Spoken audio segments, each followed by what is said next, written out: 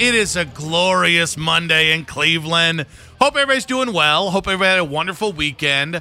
I had a fast and furious Saturday, and then my body responded by being the laziest you-know-what yesterday, and I used football as a total excuse. Total excuse. I didn't do anything until after the NFC title game went off the air, when I kind of just decided to do dishes so I could feel better about what a lazy you-know-what I was yesterday. But today's a wonderful day. We've got to get into the Ken Dorsey stuff. I think there's, on one hand, I feel validated with my thought process on the OC search last week. On the other hand, I think there's something that people are missing with the hiring of former Browns quarterback Ken Dorsey.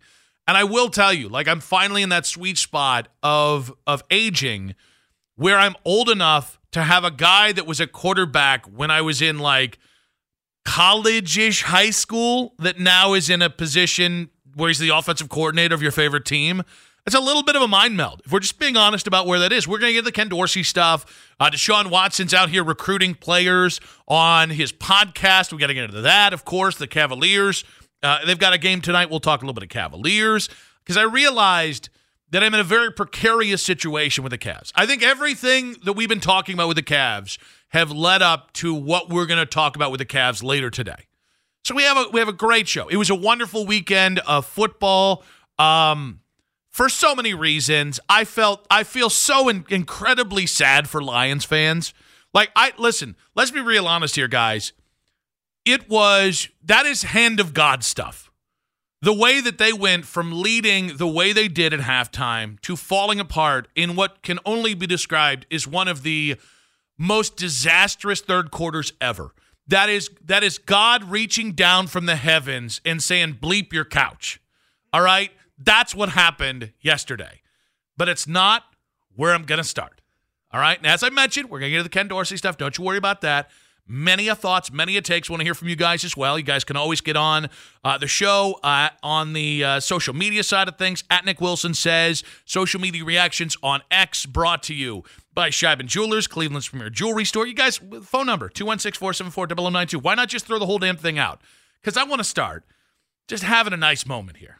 And I really have to thank the Baltimore Ravens. I have to thank the city of Baltimore. I have to thank Zay Flowers and Roquan Smith.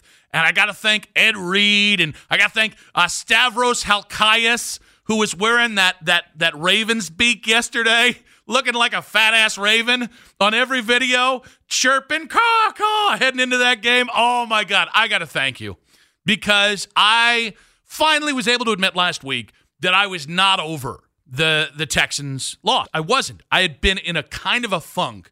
And every time we talked about the Browns, it was tough because on one hand, the players deserve special accommodation for what they did in the regular season. And their ability to overcome, I mean, just we can point it out with the 5 starting quarterbacks in 18 weeks. That is just a symptom of what was an insane season. And for a team that won 11 games, it was as exhausting of an 11-win season as I've ever really been able to put together. And so you compare that with the early exit with the Texans, and I was at a daddy-daughter dance this weekend in Manaway, and we're talking about how the worst thing is you just didn't even show up. You just got your doors blown off you. And so I've been in a funk about it. I have been. I got to be honest about that. And I feel like I've been able to be more honest here recently. That I've just, from a Browns perspective, it just felt like you were where you needed to be, and then you got one and done in the playoffs in kind of a humiliating way. And that stayed with me, and that lingered until yesterday at 3:30. Because, guys, I got to see the Baltimore Ravens, a team that I absolutely loathe, and a town that I think is a bunch of front-running bastards who spent, a decade crying about the Irsay family stealing the team, only to do, arguably, a much worse thing by stealing the Browns because you knew what it was like, and then now you're wearing purple and black, and the flock, the Ravens flock nation. Y'all can go flock yourself today. Because let me just tell you right now, that was a borderline sexual experience yesterday, watching the Baltimore Ravens crap the bed in the AFC title game. And here's the thing, guys. It starts with their coaching staff. Like Todd Monken, the former Browns offensive coordinator, who the second they got down, they had a little bit of resistance on the ground from Kansas City, and Baltimore just bailed on the run game. The thing that got them there, right? And listen, I know Lamar's the offense with Lamar, it was improved, and he was kind of he was abled in a way that he hadn't previously been in the passing game. And so, you had the fireworks, and you had Zay Flowers, and you had all this stuff. But a balanced offense was still what that offense was. And so it starts with the Ravens coaching staff, specifically on the offensive side of the ball, duking the bed in just a hilarious way. But I got to tell you, what was so enjoyable is watching Kansas City and watching the Chiefs play the Ravens every single step of that game. And it started with the sideline nonsense where they were, Travis Kelce walks over and starts throwing the tee for the kicker for Justin Tucker, where all of a sudden they walk over and Kelce and Mahomes are jawing at Justin Tucker because the people in Baltimore love their kicker more than anybody else, because of course they do. And I got to tell you, that was a mind game that started there, and Kansas City played mind games with Baltimore the rest of the way. It was big brother, little brother stuff. They baited them into every mistake Baltimore made yesterday.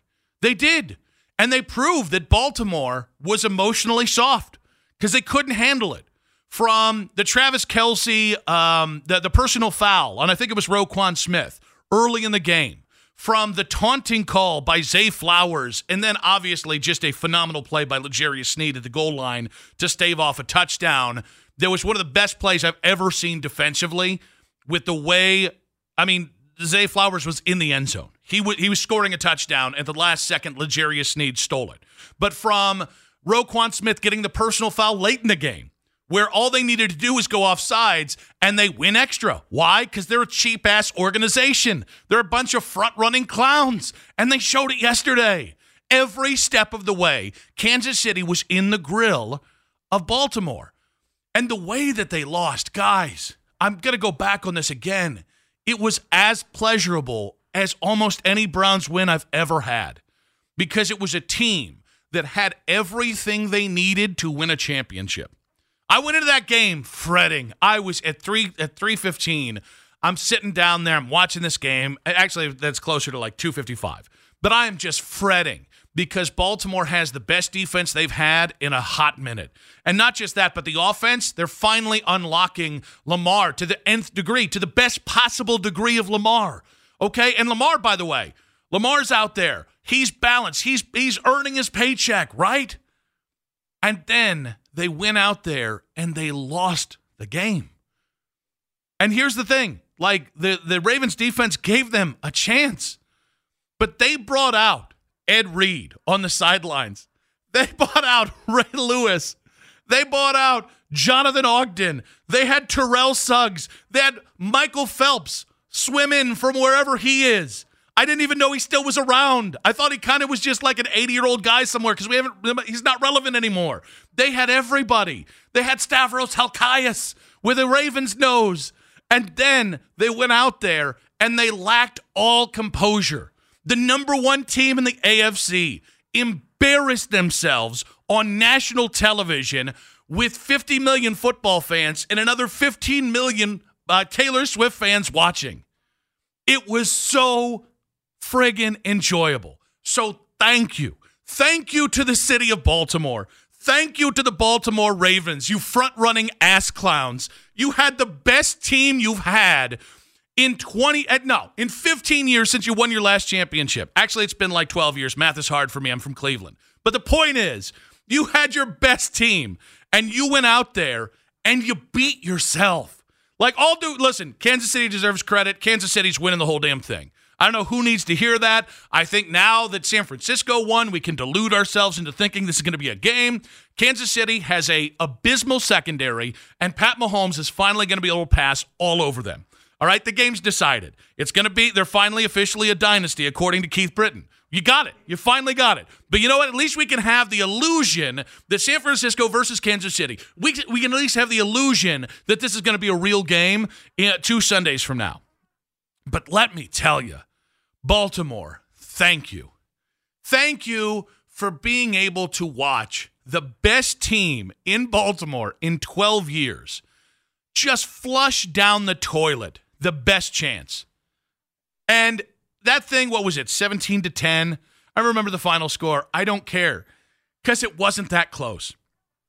Lamar couldn't lead his team from behind. Lamar throwing in a triple coverage with, and then, oh my God, that was the other thing. Jason La Canfora, every Ravens fan out there, oh, what are these penalties about? They were a cheap-ass team that kept committing penalties, you dodo. How about being mad about that? Oh, my God, guys. So I'm starting the show on an absolute high note because bleep Baltimore, bleep that just fake-ass sports town. Why don't you go steal another NFL team? Maybe we'll get another NFL title. I don't know. And now we get to have the conversation for the next year at least. Why can't Lamar win the big game?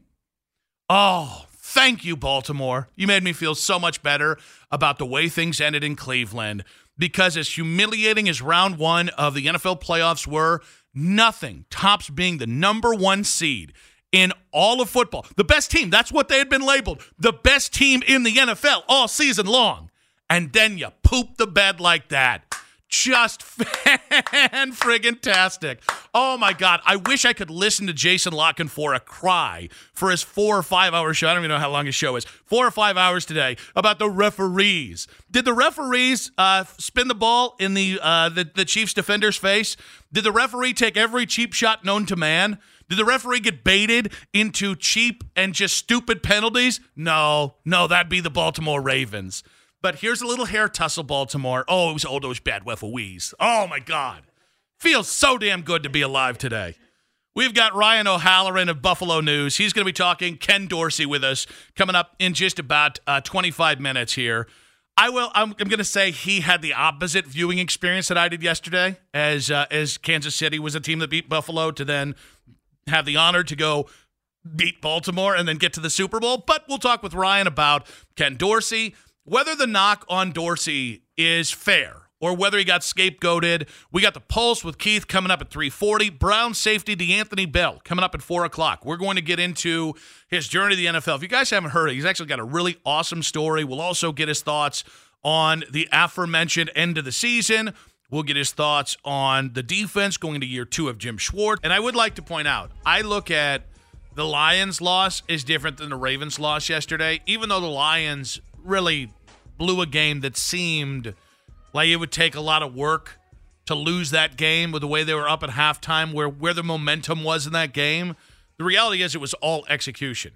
It was fumbles. It was little ticky-tack stuff. It was not tackling right. It was every little thing that could go wrong. I actually don't think people realize how much has to go in to lose that game. And listen, San Francisco made it on every damn play. They did.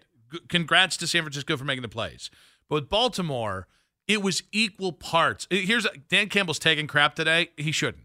Dan Campbell coached that game the same way he coached every other game, whereas the Ravens were the ones who both coaching and execution let him down. And so while we have that, in the midst of the playoff action yesterday, we did get news the Browns have a new offensive coordinator. It is former Miami quarterback, former Browns quarterback. Although I think we need to establish a new benchmark for former Browns quarterback. Just because you actually played for the Browns doesn't mean you're truly, like, in the spirit of it. We got to have like a cutoff, right? There were so many quarterbacks since 1999. I only really want to claim like the top 25% of former Browns quarterbacks and then the other ones, they just happen to play for the Browns once. That's kind of where Ken Dorsey is. But I digress. I think it's interesting to hear the reaction to, and I thought the morning show did a good job of covering what has been a negative reaction to Ken Dorsey being named the offensive coordinator. And a lot of it centered around he got fired midseason by Buffalo this year. Buffalo then went 6-1 without him and proceeded to go all the way to the second round of the playoffs where they met the buzzsaw as they kind of habitually do against the Chiefs. And I think, and I'm not trying to do I was right radio because it is the worst kind of radio, but I was right in that, or rather, Ken Dorsey's hiring does prove at least one thought I had last week about the offensive coordinator position. And I'd been trying to warn everybody, there's not one name that was going to unite everyone, right? Last year, I know we had some Sean Desai people out there. We had some people kind of on the fringes talking about other candidates, but most of us looked at Jim Schwartz and said, yes, of course. He can be the defensive head coach. That'll make Kevin Stefanski a better head coach. And by and large, that did happen. And so even though there were like 6 names in the defensive coordinator search, I really like Gerard Mayo, who since kind of got a guarantee to replace Belichick. A year later, he replaces Belichick. Brian Flores had a great year in Minnesota. That was another name out there. But Jim Schwartz was the guy by the end of the process that was like, oh, yeah, no duh. That's a great hire. There really wasn't that guy for the Browns offensive coordinator search. Like, I thought it was funny, after Philly hired Kellen Moore, all of a sudden more Browns fans wanted Kellen Moore. Like, there's that hindsight thing of, oh, how could we let Philly get him? The situation in Philly is a little different. It's probably a guarantee as part of the move from the Chargers to Philly, whether they say it or not, that Kellen Moore is going to be calling the plays there. He's also familiar with the division. He's familiar with Nick Sirianni, having been in Dallas for most of his career as a player and as a play caller. That kind of made sense. The problem is Kellen Moore here, even if whoever ended up being the OC calls the plays, you're still going to have a head coach with a heavy hand in the creation of the offense and the deployment of the offense. So I didn't even think Kellen Moore was some sort of slam dunk. I mean, he got run out of Dallas, and that is what happened. He got run out of Dallas. It was a mutual parting of ways in which the Cowboys no longer wanted him to be their offensive play caller, and he said, oh, I don't like that, so now I should leave. That's how mutual that was. One side didn't want the relationship to continue, and he simply agreed he had no choice in the matter. But there's nothing that happened with the Chargers last year that would lead you to believe the Browns missed out. And then you look at Gerard Johnson. Yeah, hypothetically, I like a young mind like that, a kid who has a chance to be a future head coach. He also has no track record as an offensive coordinator in any way. This job, the quarterback's coach, is the highest level that he has kind of attained so far. So there's a bigger risk than a guy that's actually used to game planning. So, yeah, Gerard Johnson, that would have been an interesting hire. Brian Johnson, who just got fired in Philly, would have been an interesting hire. He probably would have been the guy I'd be more comfortable with than Ken Dorsey. There was no guy that was risk-free. And so then you have to go to the next level. All right, so there was not one clear guy. And honestly, I think it's the biggest challenge of this coaching cycle is like Pittsburgh with Arthur Smith. They just the former Falcons coach. Okay, yeah, Arthur Smith had a great run with Ryan Tannehill and Derrick Henry. And then he went to Atlanta where he was the offensive head coach. And the offense was consistently not good enough despite having Kyle Pitts, Drake London, and Bijan Robinson and a pretty damn good offensive line out there on the field. It was the offense that failed him in Atlanta, not the defense, surprisingly enough. So, I think Arthur Smith would, that might actually, okay, man, maybe that's a good hire for, if that ends up being the hire for Pittsburgh. But I don't know it's fait accompli that he's going to fix Kenny Pickett or fix Mason Rudolph and they'll be in the AFC title game next year. There's no slam dunk, no-brainer hire, whether it was the Browns or anybody else. They're all fighting over guys that were kind of a mixed bag. But I do think, here's the thing that I think people missed about Ken Dorsey. And I have we'll get into the play calling thing. We'll get into a lot of stuff. And I am just curious what your guys' reaction is, whether you think this is a good hire by the Browns. Because I think I see why it makes sense for the Browns and why it makes sense for Deshaun Watson.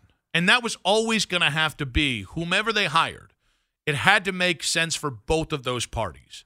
It doesn't matter that some Browns fans have a mixed feeling about Deshaun, or there are some Browns fans that are fatalistic that Deshaun will never be the right guy, or that Deshaun doesn't fit this thing, or that Deshaun has been ruined because of everything else, or that now Deshaun can't stay healthy. There's a myriad of reasons to doubt Deshaun, and most of them are fair at this point. But the bigger thing here is if you had just hired somebody that Kevin liked that didn't make sense for Deshaun, it would have been a disastrous decision. There is no undoing the $230 million decision you made 2 years ago.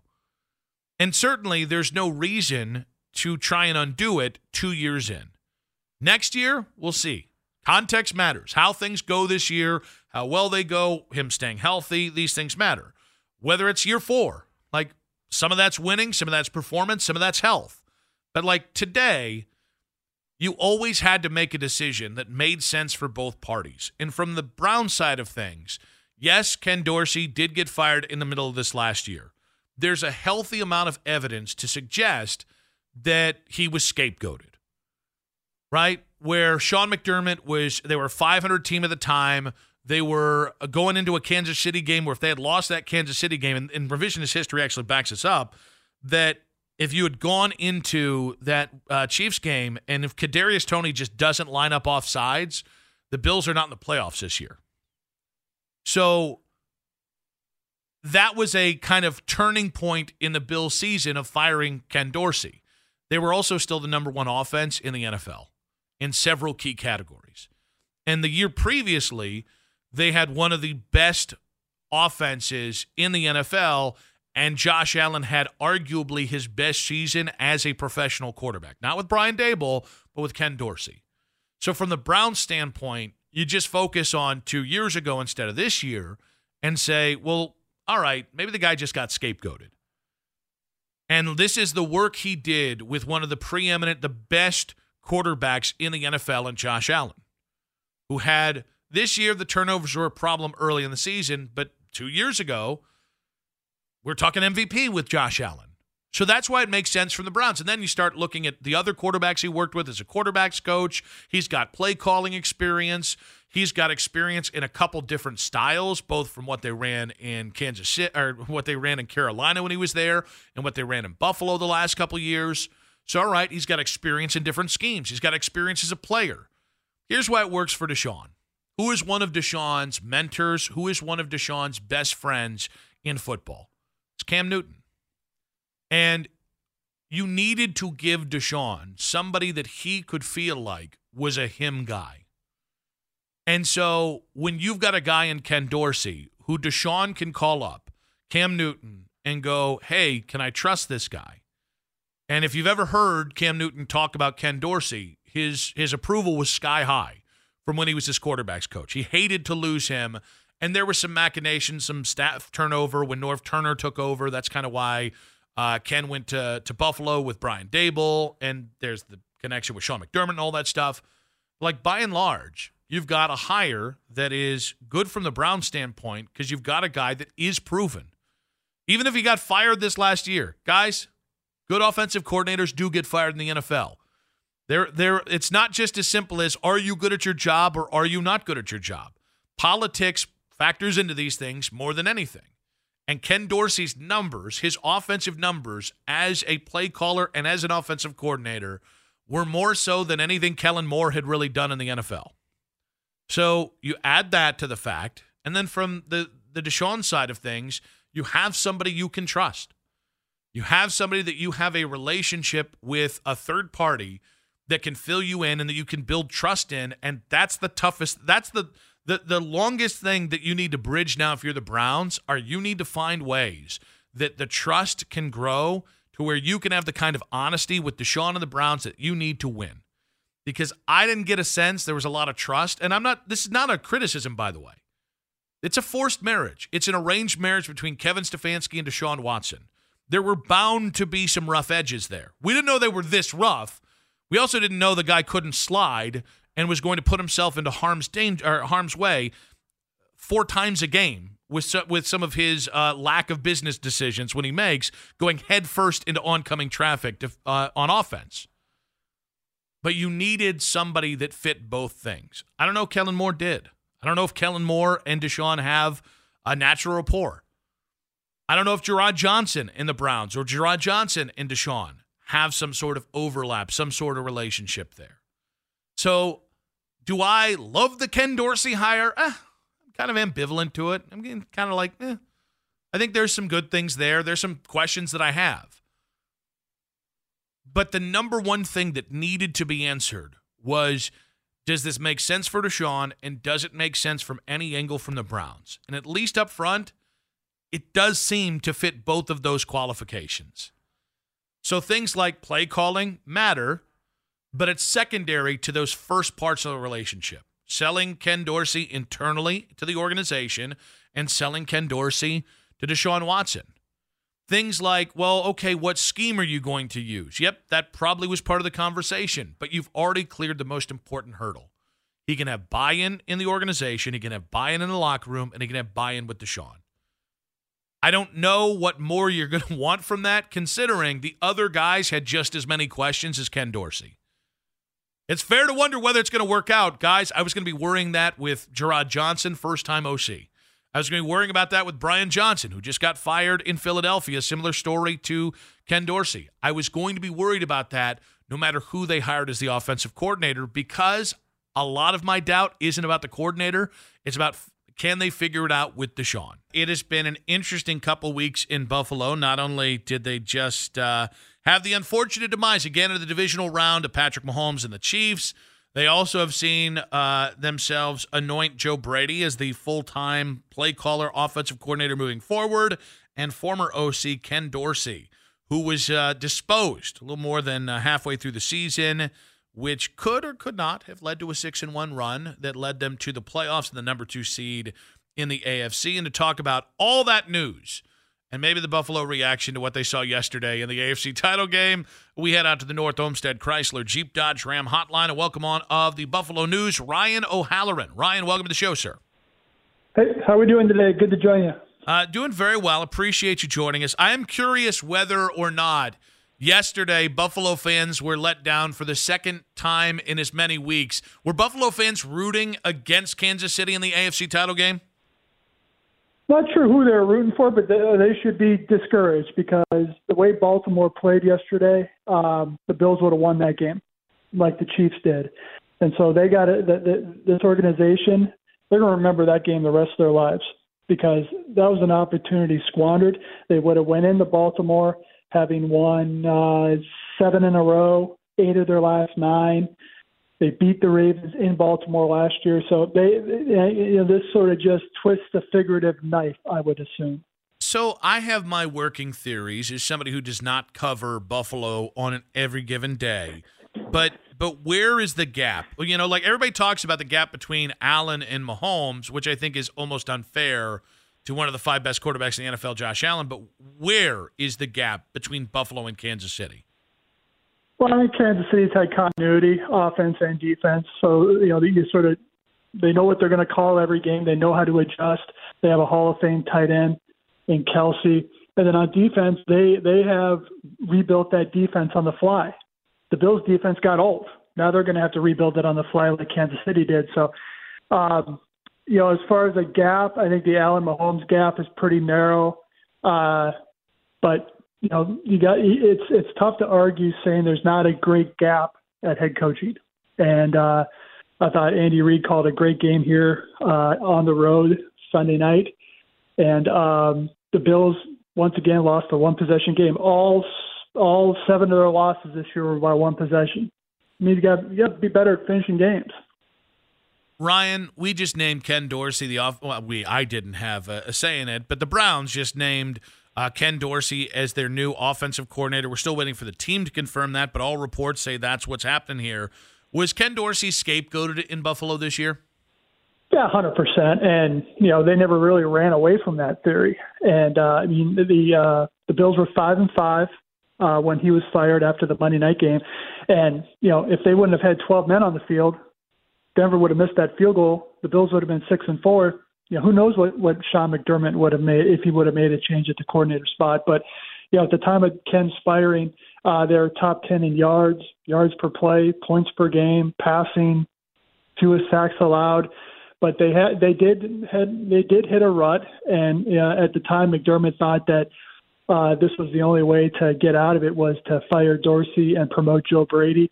The records suggest that did work, but also you did see Josh Allen get unleashed as a runner. They were trying to save him during the first half of the season, I believe, until they needed it. Well, they needed it about 2 months before they expected to be in the playoffs. They had to get hot late. That was with Allen running the football.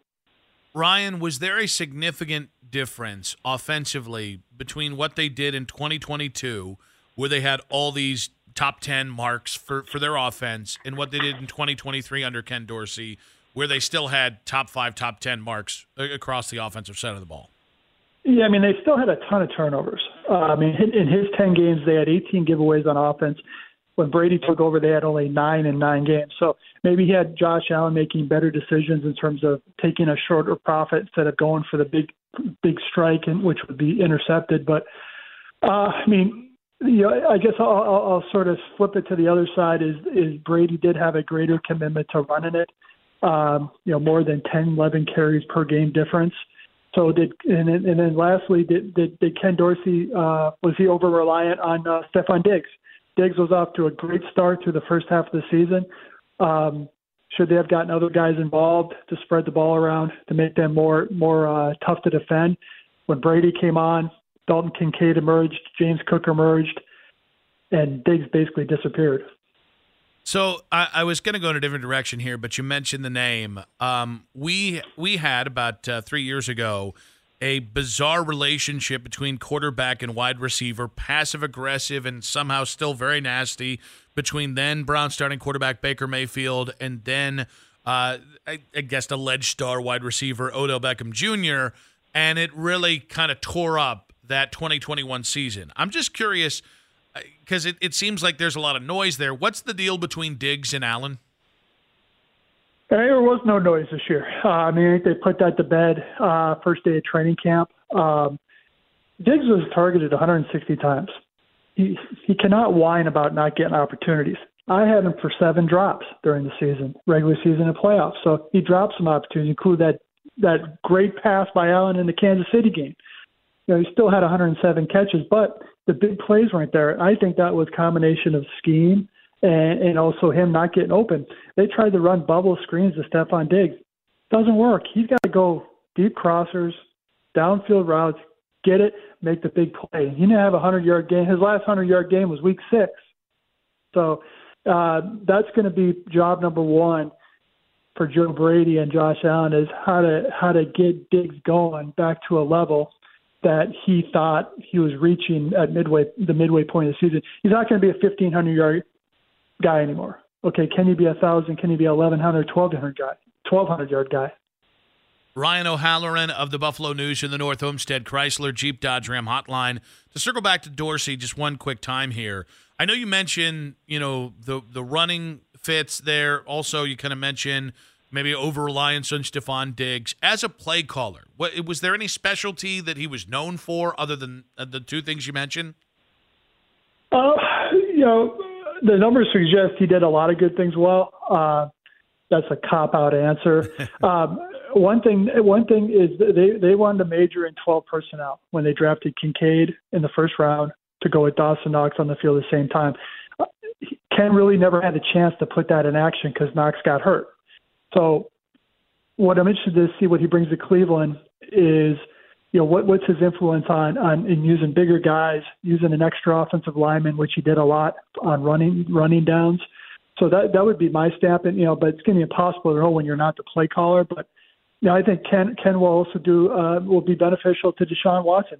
When Dorsey got here, Josh Allen was in his second year, so he helped Allen as the quarterback coach every step of the way. So I think that's what was probably attractive to the Browns is Dorsey's experience playing the position at a high level in college, but also coaching it in the NFL.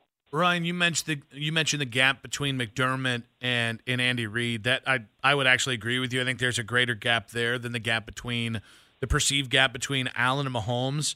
Was there any chance or any talk of Buffalo moving off McDermott after the divisional round, considering all the names that were out there, including Bill Belichick? Yeah, I don't think there was a chance, but there was talk specifically by me. So, which I was, yelled down from the mountaintops here. How dare you say that? Well, I did.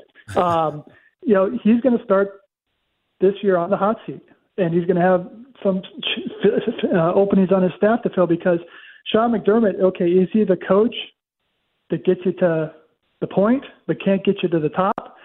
or can he adapt and adjust and get this team through to the AFC Championship game, up to the Super Bowl? I mean, this is going to be a huge year for him. And, the thing working in his favor, he reports directly to the owner, just like the general manager does. So, as long as the owner is happy with, second-round exits and 11-6 records, he'll remain as the coach. And he probably has deserved some rope, so to speak, going into this season because he has won 4 straight division championships. But that's not what this organization is measured by anymore. Ryan, there's been so much talk here in Cleveland. The Browns won 11 games. They ended up getting bopped in the first round of the playoffs. And one of the narratives that national people have said about the Browns is, well, hey, you had a chance this year, and it's only going to get tougher from here in a loaded AFC. Do people in Buffalo feel the same way, that, next year it's not a guaranteed that you could be in the playoffs given Rodgers is going to be healthy and Burrow's going to be healthy and all these quarterbacks are coming back to health? Well, I think it'd be a major disappointment if they're not in the playoffs at all, because you have Josh Allen at quarterback and he's remarkably durable. But the division is up for grabs. I mean, if Rodgers is any kind of form that he was in Green Bay toward the end, and then you see what Miami does. The Bills were a good matchup for the Dolphins this year, and then they've been a good matchup against Kansas City in the regular season. The team the Bills have had problems with Cincinnati. They've had no answer for them the last couple of years. So, it is a super ultra competitive conference with great quarterbacks, and it's almost just get in the tournament, see what happens. A lot of these teams are good enough to win on the road, just like the Chiefs did the last 2 weeks. Ryan, given Buffalo's issues with kickers have just reared its head again, is it too late to put a dome or retractable roof on that Buffalo Stadium, that new one? Yeah, it is too late. I mean, they're going to have to settle for a canopy, so that's going to improve the elements a little bit in terms of the wind. But that kick wasn't even close last week. And in Tyler Bass's new contract kicks in 2024. So, even if they wanted to make a move, they'd be stuck with him for a little while. But that stadium cannot open soon enough because of the covering it will provide, the lack of a call for public shovelers that will be sent out by the team leading into a game. So I got a couple more years left, but I think it'll be a nice venue. Ryan, great stuff, man. Appreciate your time. And, hey, enjoy much like the Browns here, the Bills keep giving. And so just enjoy all that content that falls into your lap every day like us. All right. Take care, fellas. I appreciate it. I'll be honest with you, when it comes to stylistically, Ken has a lot of experience in more of a spread offense as a quarterback's coach, because he was Cam's quarterback's coach in Carolina, and that's kind of the link that I think can help the relationship, and Ken Dorsey can kind of be that guy who, because of his familiarity and relationship with Cam, might be able to hit the ground running with Deshaun.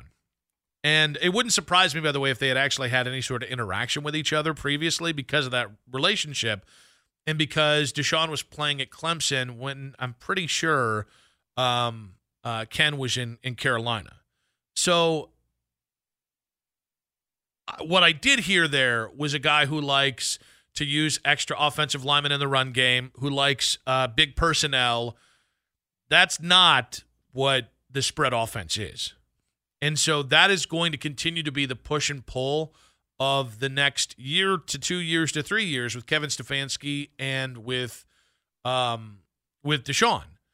And it's not, listen, I love jumbo personnel. I like the Kevin Stefanski offense that we've seen the first few years, and using an extra offensive lineman and 2 or 3 tight ends. Like, as long as you have the personnel for it, and it's arguable whether the Browns truly have enough good tight ends to do this consistently. Harrison Bryant's inconsistent. Jordan Akins does not maybe have the same burst he looked like he had in Houston. He looks a little slower these days. But, like, if you've got Dawson Knox and, oh, my God, the kid from Utah, Dalton Kincaid, it totally makes sense that you would do that.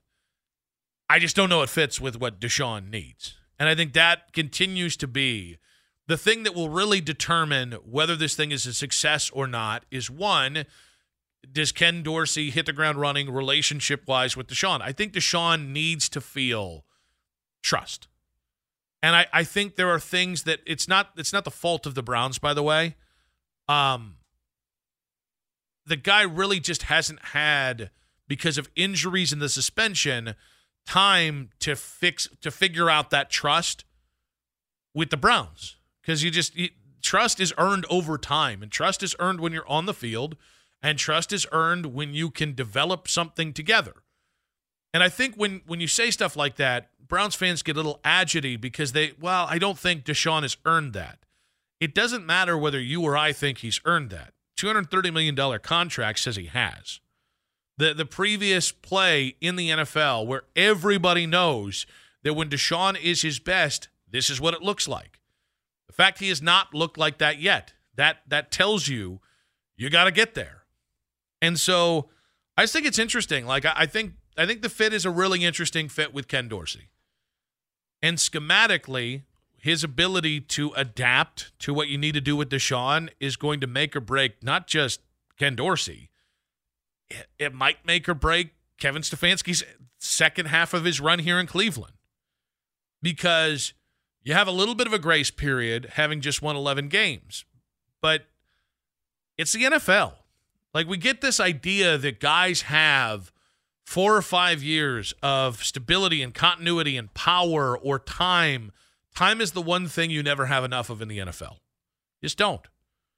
I mean, how many times did Jimmy Haslam promise with a contract a head coach a 4 or 5 year run, and the guy got fired 2 years in? I saw it with Dave Tepper in Carolina. Dave Tepper gave Matt Rule a 7-year deal and balked after 2.25 years. He just gave, what's his face? Dave Canales, a 6-year contract. Okay. Those mean nothing. Contracts mean literally nothing to billionaires, Mac. Carolina has 3 head coaches that they're paying on the books this year between Matt Rule, Frank Reich, and Canales as well. And I think they start coming off the books in 2026. I think is the earliest before Dave Tepper finally stops paying them that kind of money. But to me, this decision comes down to whether or not you think he was the number one choice or whether you think he got scapegoated in Buffalo. Because I thought the morning show did a great job talking about, well, was he the number one choice of the Browns? And I think honestly, sometimes we overreact to that. I think because here's the thing. I think it's a moving target. I think you can go into a search having 3 guys you really liked or 3 guys you really believed in, and then you meet those guys, and either your priorities don't line up, your visions don't line up, or quite frankly, they want something you're not willing to give. And so, like, because I think the supposition was Kellen Moore was the number one choice. I don't know why Kellen Moore would be the number one choice. I don't think Kellen Moore has done anything in his NFL career to make you believe he can do, like, he deserves that kind of shot calling going on his 3rd offensive coordinator job in 3 years. But, like, if Kellen Moore came to you and said, yeah, I'm going to need to be the offensive coordinator, and hardlines you for it, then honestly, I don't think he's in a position to hardline anyone. I think good organizations dictate the terms and then find the guy that works that terms. And listen, Dorsey still might end up being the play caller. We're getting to that as this goes on. But, like, the idea that Ken might not have been the number one, I don't really care about that. Because there have been times where the 3rd choice, like going into the Pittsburgh job with that Mike Tomlin ended up getting, it was Ken Wisenhunt's job to lose. And then Russ Grimm apparently overtook Ken Wisenhunt. And then apparently at the end, Mike Tomlin walked into the room and stole the job. Was Mike Tomlin the first choice? Or was he the guy that was the Rooney Rule candidate that ended up taking the job because he was that impressive? Can you call him the number one choice? That's not who they went into the search intending to hire. And my point is, that's a very specific job to point out, but guys, that happens all the time in the NFL. We're used to it being Mike Pettin was your 8th choice, and Mike Pettin was fired in 2 years. Plenty of good organizations don't get their number one choice or realize their number one choice isn't their number one choice. I think it's a much bigger deal that Ken Dorsey got scapegoated. I think in the NFL, there's a myriad of reasons guys get fired.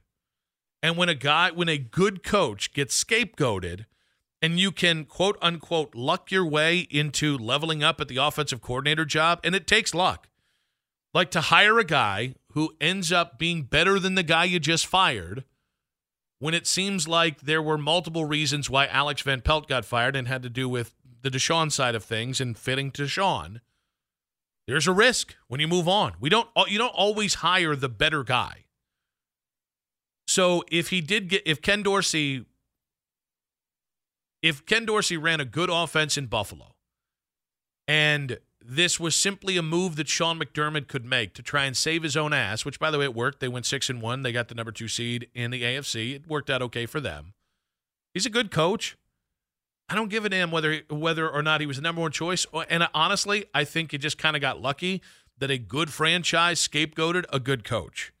Now's where I kind of make fun of Ken. I would like to point out this tweet that I saw today, driving in today, because I was hearing the morning show, and I thought they did a great job at breaking down the Ken Dorsey hiring.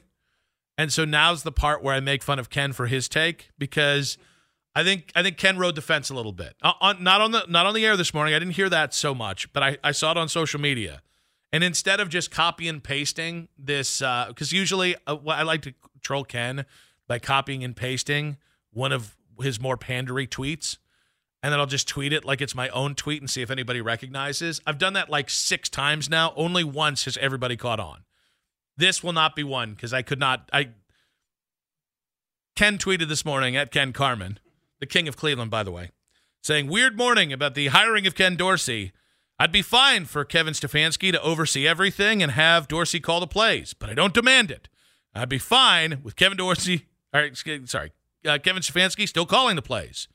Seems a lot of people agree with that." Which one? You said 2 very different things there, and then said a lot of people agree with that. This would be like, the sky is blue, but I could also see if the sky was green, and a lot of people agree with that. I think Ken has a future in politics, because this felt like, Lamar Jackson could win the big game, but he hasn't won it yet. And people don't like that. Okay. All right. So we're kind of just riding the fence there. All right. So I just wanted to point out that he didn't really give us whether he thinks Kevin should call the plays or whether John Dorsey, that did that. Had to happen when I was being a smartass. Or whether Ken Dorsey should call the plays. I just thought that was very interesting. 216-474-0092. Would you be okay if Kevin Stefanski oversaw everything and have Dorsey still call the plays? And also, would you be okay with Kevin Stefanski still calling the plays? Those are 2 very different things, by the way, just so you know. Jerry, welcome to the show, Jerry. Hey, Nick, how are you? I'm doing well, buddy. Welcome to the show. Well, I was going to comment on your opening comments on the Ravens very briefly, but first of all, yes, I think it will be a good hire, but we all have to realize now that our quarterback, Sean, is still an unknown quantity.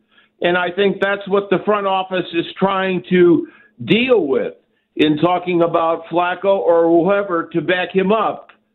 And, it just remains to see how Watson is going to open up the season. Is he just going to roll through 5 wins in a row and tear everybody up, or is his arm still there? Am I right on this?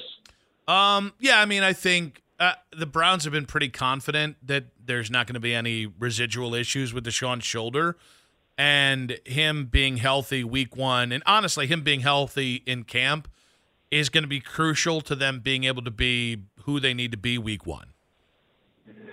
Also, I am, as you are, I'm elated that the Baltimore Browns, as I like to call them, and they would have been if the NFL had gotten their way,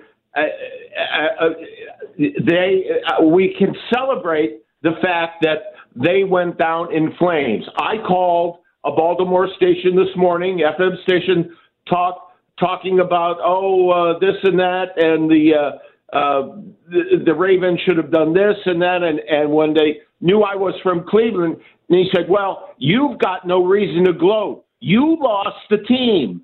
Your mayor lost the team. The county lost the team because you tried to screw Modell. I said, you don't know what you're talking about.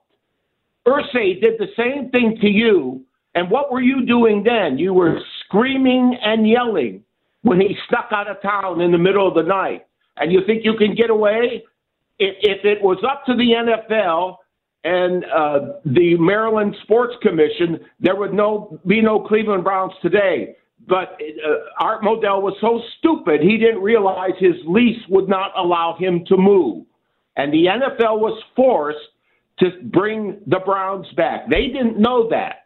It was all politics. Everybody was against Modell. They don't know what they're talking about. Well, yeah, that's because they're a bunch of team-stealing, front-running jagaloons. Jerry, we got to run, buddy. Yeah, there's nothing better. If that's all you have is, well, we took your team, and then you proceeded to lose to the Kansas City Chiefs in the AFC title game while having Ed Reed and the most famous people you got. All right, you're Baltimore, right? You got crab cakes, right? You're supposed to be, you're the East Coast. You're part of the East Coast Illuminati, and the best you can do is an Olympian nobody's thought of in a decade in Michael Phelps and some fat-ass third-rate comedian who looked like a rat with a raven's nose on the sidelines in Stavros, whatever the hell his name is. I will tell you, it is a beautiful day in Cleveland when Baltimore burns out in the playoffs. Guys, I don't talk about people that I hate. All right? You'll notice I talk smack about every other show here because I love every other show here. When I don't like somebody, I don't talk about them because I can't control myself. All right? Like, I think you guys might have picked up by now. When I start taking a shot at somebody, I can't stop myself. So it's the fat ass in the candy store idea of I know that I can stop myself to some degree with Ken and Anthony, with Baskin and Phelps, with JP, because at the core there, I love everybody's show, and I listen to everybody's show. I probably listen to as much of the station as anybody else.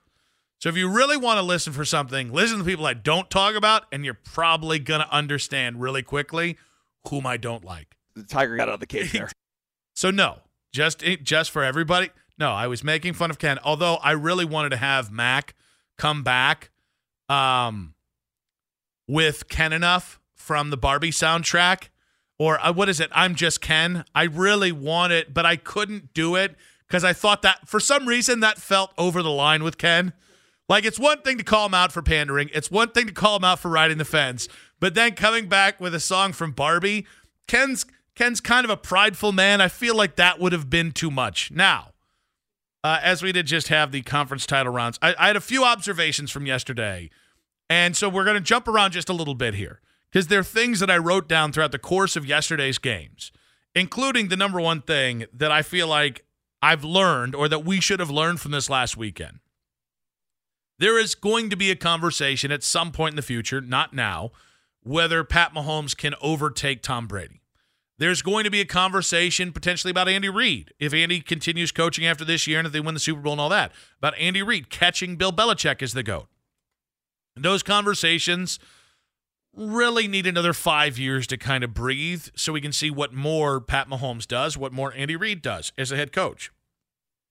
That being said, Travis Kelce and Pat Mahomes officially have caught, I don't know, they've surpassed them.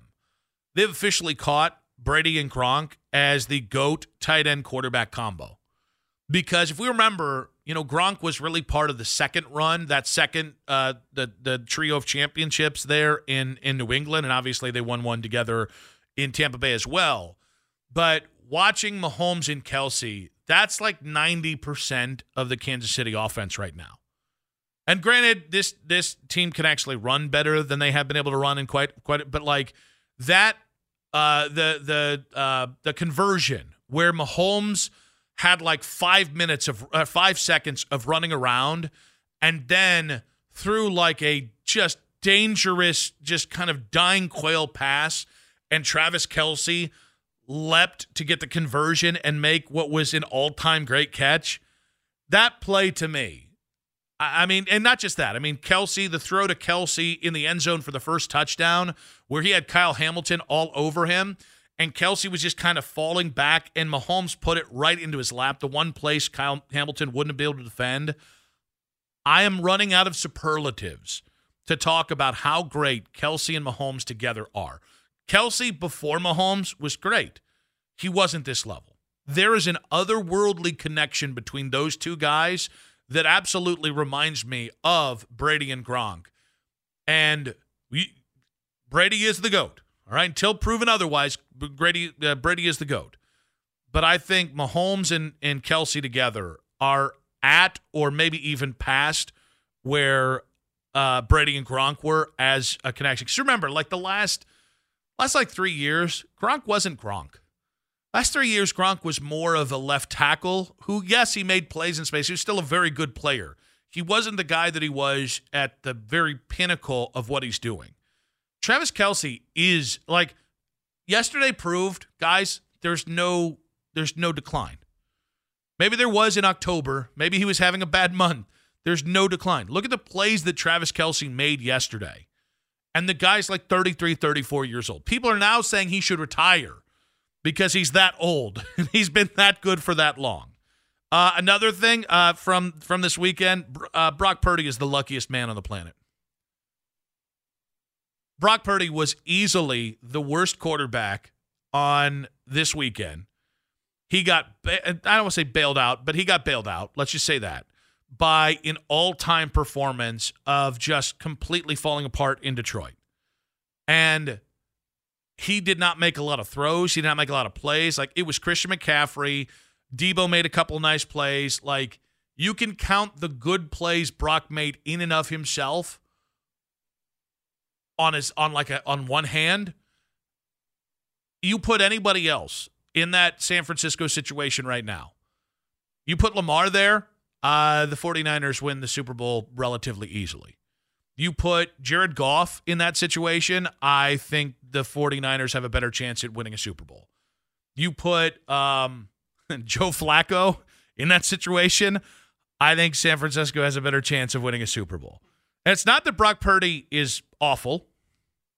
He's just not very good. He's not awful. I think he still is a starting quarterback. But it's funny, after the 49ers won the game against Detroit, there are people circulating on Instagram the Brock Purdy quote on what Nick Saban told him when Brock Purdy went to go to Alabama on a visit coming out of high school. And it was something to I'm going to butcher the paraphrasing of this, but it was something akin to below average size, your arm is whatever, and your accuracy is average. I don't know how you see anything other than that with Brock Purdy. I'm going to do the thing that I don't generally do because I love to let games play out before I put my foot in my mouth. I don't think Brock Purdy has a chance of winning the Super Bowl. Save that one, Keith. Save that one because in 2 weeks from now, it could look like the biggest a-hole on the planet. I think Brock Purdy is the personification of average at quarterback. And I think if they keep him going forward, it makes financial sense to keep him. But if they keep him going forward, I don't think they're ever winning a Super Bowl with Brock Purdy. I think it will take everybody around them having games of their life to win with Brock Purdy because he is just average as you know what. 216-474-0092. What were your takeaways from this weekend in the conference title rounds here? We were also talking about the Ken Dorsey hire. We've got more to get on the play calling side of things. We got more to get into Deshaun Watson, seemingly maybe starting to try and get people here in Cleveland to go with him. Let's go with Brandon. Real quick, buddy, what you got for us? So first things first, I completely agree with you about Brock Purdy. I think he could eventually be relegated to a backup role and even have a shot at winning a Super Bowl is unreal. But I wanted to comment on the front office kind of doubling down on the Deshaun Watson investment. It's like you won a Rari and you got a vet, but it's a lemon. You still have to keep investing in it. So I think having as much given to him as possible gives them also, and I'm not saying this, but a way out too. Say, hey, we gave Deshaun Watson everything he needed. We gave him opportunities. We gave him an OC that he had, buy-in on. We even tried to kick around, and if they do this or not, I don't know, but even having Ken Dorsey call plays, I'm sure it's going to be kicked around in the front office. I mean, Stefanski, I think, had a great season with what he was dealt with, having 5 different starting quarterbacks. Obviously, we all think, he should be the coach of the year for his play calling and kind of pandering to what was best in the given situation. But you have to double down on the Deshaun Watson thing, and I think they are with this signing. I think Kellen Moore and him are exactly the same.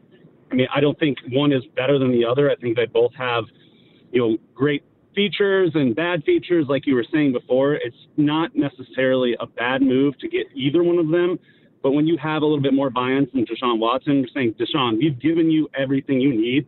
You now have to go out and prove that you are the quarterback that we signed up for. And I think that is a huge part of what this signing was. Brandon, appreciate you, buddy. Thank you very much. I think there's something to be said about doing everything you can to try and make the trade work.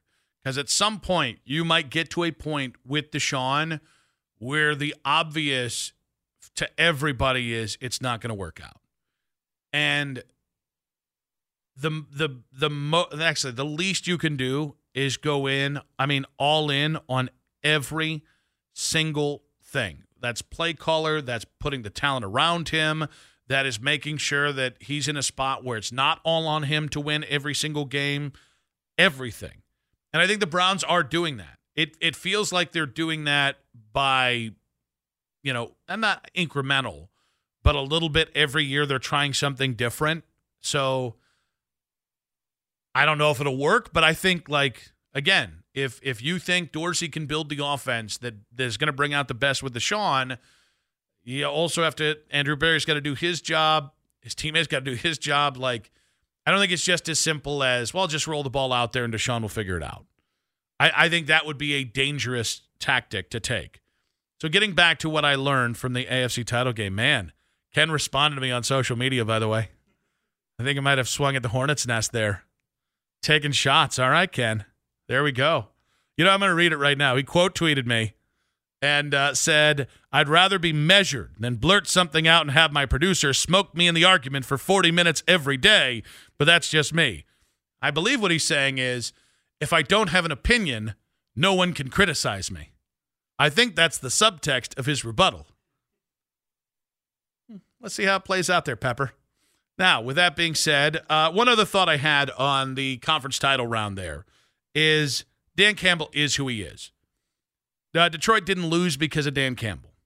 I probably would have tried to go for 3 when they went for it on 4th down late in that game to tie the game up or to put yourself in a better position. That's not who Dan Campbell is. Dan Campbell lost that game the same way he won a bunch of games this year and also lost a few, which was that he trusts his guys. And this was a guy who went for it on 4th down 43% of the time this year. And the Reynolds kid had the first down. He just dropped it. As a matter of fact, if you look at every single thing that happened in the third quarter, it was players not executing. It was Gibbs fumbling. It was this mistake. It was that mistake. It was Jared Goff on the other 4th down where he didn't set his feet when he threw the ball and he kind of threw a dying quail. Dan Campbell's not why they lost that. Did Ben Johnson turtle a little bit? Yeah, maybe. But Dan Campbell lost that game the way he won every other game. I don't see how you can end up bashing that guy when he was just staying true to his form. We're actually pretty blessed right now to head out to the North Olmsted Chrysler Jeep Dodge Ram hotline and welcome on Brown safety DeAnthony Bell. DeAnthony, welcome to the show, sir. Hey, how you doing? I'm doing well, man. Welcome to the show. I got to ask you, you guys go out in the first round of the playoffs. Was it tough, or have you been able to watch any of the other rounds of the playoffs, or is that still too fresh for you coming off the loss? Honestly, I've watched bits and pieces because my family are big football fans, so they love watching the games. But as far as sitting down watching the whole game, I haven't done it just yet. So I actually wanted to get to your story before we get into anything with the Browns because I don't know Browns fans realize what an awesome story in the journey that you went on. You know, you were a rookie last year, 26-year-old rookie in the NFL. And, Right. and you know, you come out of high school, I think, in 2014, and then you go 15. Yeah, Yep. 2015. Can you walk us through kind of your journey in college and kind of the long and winding road to the NFL? Well, yes. First, 2015, I left and I went to a D2 school at Albany State. At the time, it was one of the only schools I can get in with my test scores. And then I ended up getting another call from a junior college that wanted me to come play safety. You know, I had went to Albany State as a receiver, but I got a call from Iowa Central that wanted me to play safety, and they was like they needed a safety at the time. That was the year of 2016, the beginning of 2016. And I went there, played the season, and then I realized like how much it actually cost to go to school at 8. And I realized that I couldn't afford it, so I came back home and worked for my dad in 2017, and I ended up getting another offer from Butler Community College around 2018, and they gave me an opportunity that they'll pay for the school for me and let me come play football. So that was kind of like a turning point in my life, and I appreciate those guys, Coach Abbott, Coach Schaffner, that gave me that opportunity to come play at Butler Community College. And then from there, due to my timeline, I couldn't go D1. You know, I had a couple of D1 offers from JUCO, but I couldn't go due to the timeline of the schools that I had been to. So I ended up choosing to go to another D2, which was West Florida University, and that turned out good. I ended up winning the national championship my first year, and I got a chance to make it to the league from there. So I'm curious, man. I mean, that's a long and winding road. Like I've said that Right. twice now, but it's a hell of a journey. Like, how many times did you think, all right, that's it. That was fun. I love ball, but maybe I'm just not going to get a chance to take this thing to the next level? It was a couple of times I kind of was like, hey, man, I would call my mom and be like, man, hey, it's getting kind of rough. I don't know if I can keep going. And she like, you wouldn't keep getting. She would tell me, she like, you wouldn't keep getting these opportunities if it wasn't meant for you. So she kind of was my backbone that helped me kept going. She was like, hey, the opportunities keep being put in front of you because you have an opportunity and you have a chance. So I stuck with her word and grinded it out. When did it turn the corner for you? When did it lock in for you that this could be not only that you lock in at West Florida and you're having success as a team, but that you could maybe take it farther than college? Well, it was after that COVID year. COVID year had happened, and we didn't have a season. Our school didn't have a season. But after that year, a lot of teams started, like, coming by, talking to me, watching film with me, and just showing interest. And I was like, oh, dang, maybe I got a shot coming into that next season. And throughout that season, I was still talking to a lot of recruiting team guys. So I felt the big turning point at that point going into my senior season. Brown safety DeAnthony Bell on the North Olmsted Chrysler Jeep Dodge Ram hotline. Now, this last year was your second year here in the NFL. I'm just curious. You were kind of a special teams guy 2 years ago. You saw some time in the field there, but this year it felt like we got to see a lot more of you. You were making a lot more plays. I'm just curious, what was the difference for you, year one of the NFL to this last year? Well, I think it's just an experience thing, getting used to the game, getting used to the flow of the game, the speed of the game, the strength of the players, and everybody being great players that you play, So just getting used to the system and just getting used to being in the NFL. And, I had great guys in the room like Rodney McLeod, Dew Harmon, Warren Thornhill, Grant Delpit, all those guys. We look at each other as brothers. And just sitting behind those guys and learning a lot of information about the game, which, Rodney McLeod on year, 12, 13, and Dew Harmon on year 11, just having those experienced guys in the room telling me what they've seen over the years just kind of helped me elevate my game. So when you pick those guys' brains, you mentioned, you lose Rodney, who is, kind of one of the quarterbacks of the defense, and then somehow you pick up Deron Harmon, who's, won Super Bowls, and you get him off the practice squad. I'm curious, what do you rely on those guys for? What do you pick their brain about when it comes time to just try and get yourself better? Well, personally, before Rodney got hurt at the beginning of the year, me and him would still watch film throughout the week on every team that we were playing. So we would constantly, get together after all of our regular meetings, and me and him would watch film, and I would just kind of like, ask him like, hey, what do you watch first when you first cut on the film, and what tips are you looking for, or what are you looking for on first and second down? What are you looking for on third down? So it started off like that. And then when I got Duke Harmon, that just, it just elevated even more because me and him would text, throughout the night, 10 p.m., 11 p.m. And he's like, hey, if you watch this formation or if you look at this formation, you can see this is a run play and this is a pass play. So having those two guys was an amazing blessing to my life. Anthony, I got to ask you, so much of the talk on defense, and it's for a reason, but is the pass rush. And even in the secondary, it's the trio of great cornerbacks you have, and people kind of were curious about what you safeties could do. You guys internalize that? You guys add that fuel to the fire that people kind of doubted the safeties room this year? Yeah, we talked about that almost before every game. We were like, hey man, look, we the question mark. We're the question mark on the defense right now. So we feel like we had to step up and show people that, hey, it ain't no question mark on our defense. Everybody is great. Everybody is good. Everybody can play. So when I got my opportunity, those guys that came up to me, they're like, hey, bro, there's still no question mark for us. Like, you have to step in and play the role better than we played it. So let's continue to play like we played. So it just continued throughout the room. But we talked about it every week. So you got Thornhill. He's established. Delpit takes a huge step this year. You and Ronnie Hickman take your own steps. I'm just curious, do you guys think you went from the question mark to now going into next year as a true strong point of this defense? Honestly, I didn't even look at it that way. I didn't look at it as we would possibly be the strong point. I kind of just looked at it as, hey, let's build off of what we were. Yeah, we were the question mark, and we showed that we can play, but now let's build off of showing what we can do to helping the whole team show what we can do as far as the whole team. So that's kind of our goal. D'Anthony Bell, Brown safety on the North Olmsted Chrysler Jeep Dodge Ram hotline. Have you gotten over the loss to the Texans yet? No, I haven't.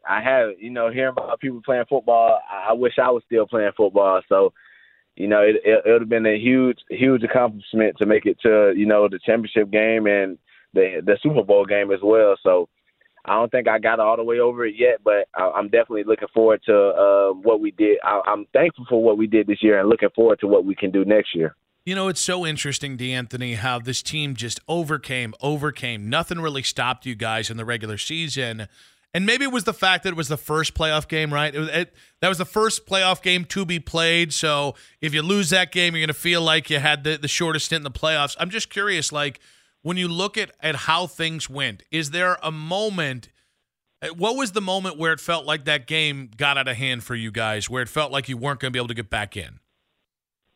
Well, I think they had their first pick six, and I think kind of after the second pick six, the crowd went crazy, and they kind of had like a momentum standpoint at that point.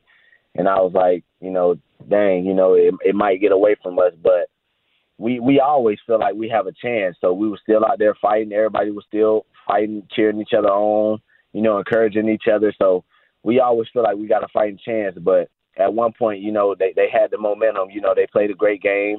They prepared well, and they're a great team. So we didn't play our best game, but hopefully we'll get a chance to redeem that next year.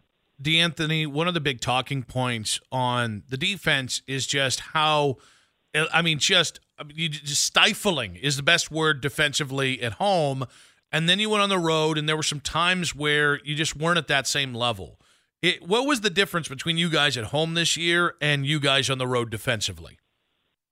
I honestly don't think it was like just too much difference, but I think, of course, at home, we feed off that home crowd. We feed off that dog pound, the crowd going crazy, hearing the barks in the stadium, it turns our guys up. So at some point into December, we kind of had to show that even on the road that we have to engage the crowd that we do have there, because the Brown fans travel well. So we had to engage the people that we had there and try to silence the home crowd. So during the December or the end of the year, that's kind of like the plan that we were going for. Like, hey, when we make plays, we got to celebrate like we're at home.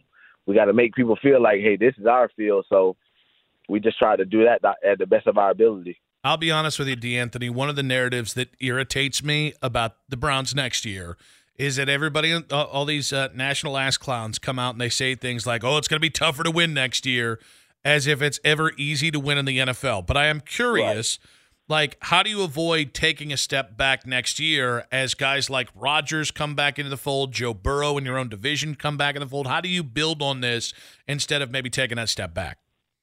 I think we just do the same thing that we did this year. You know, we just focus on us. All year we talked about, hey, it's about us and it's about what we do.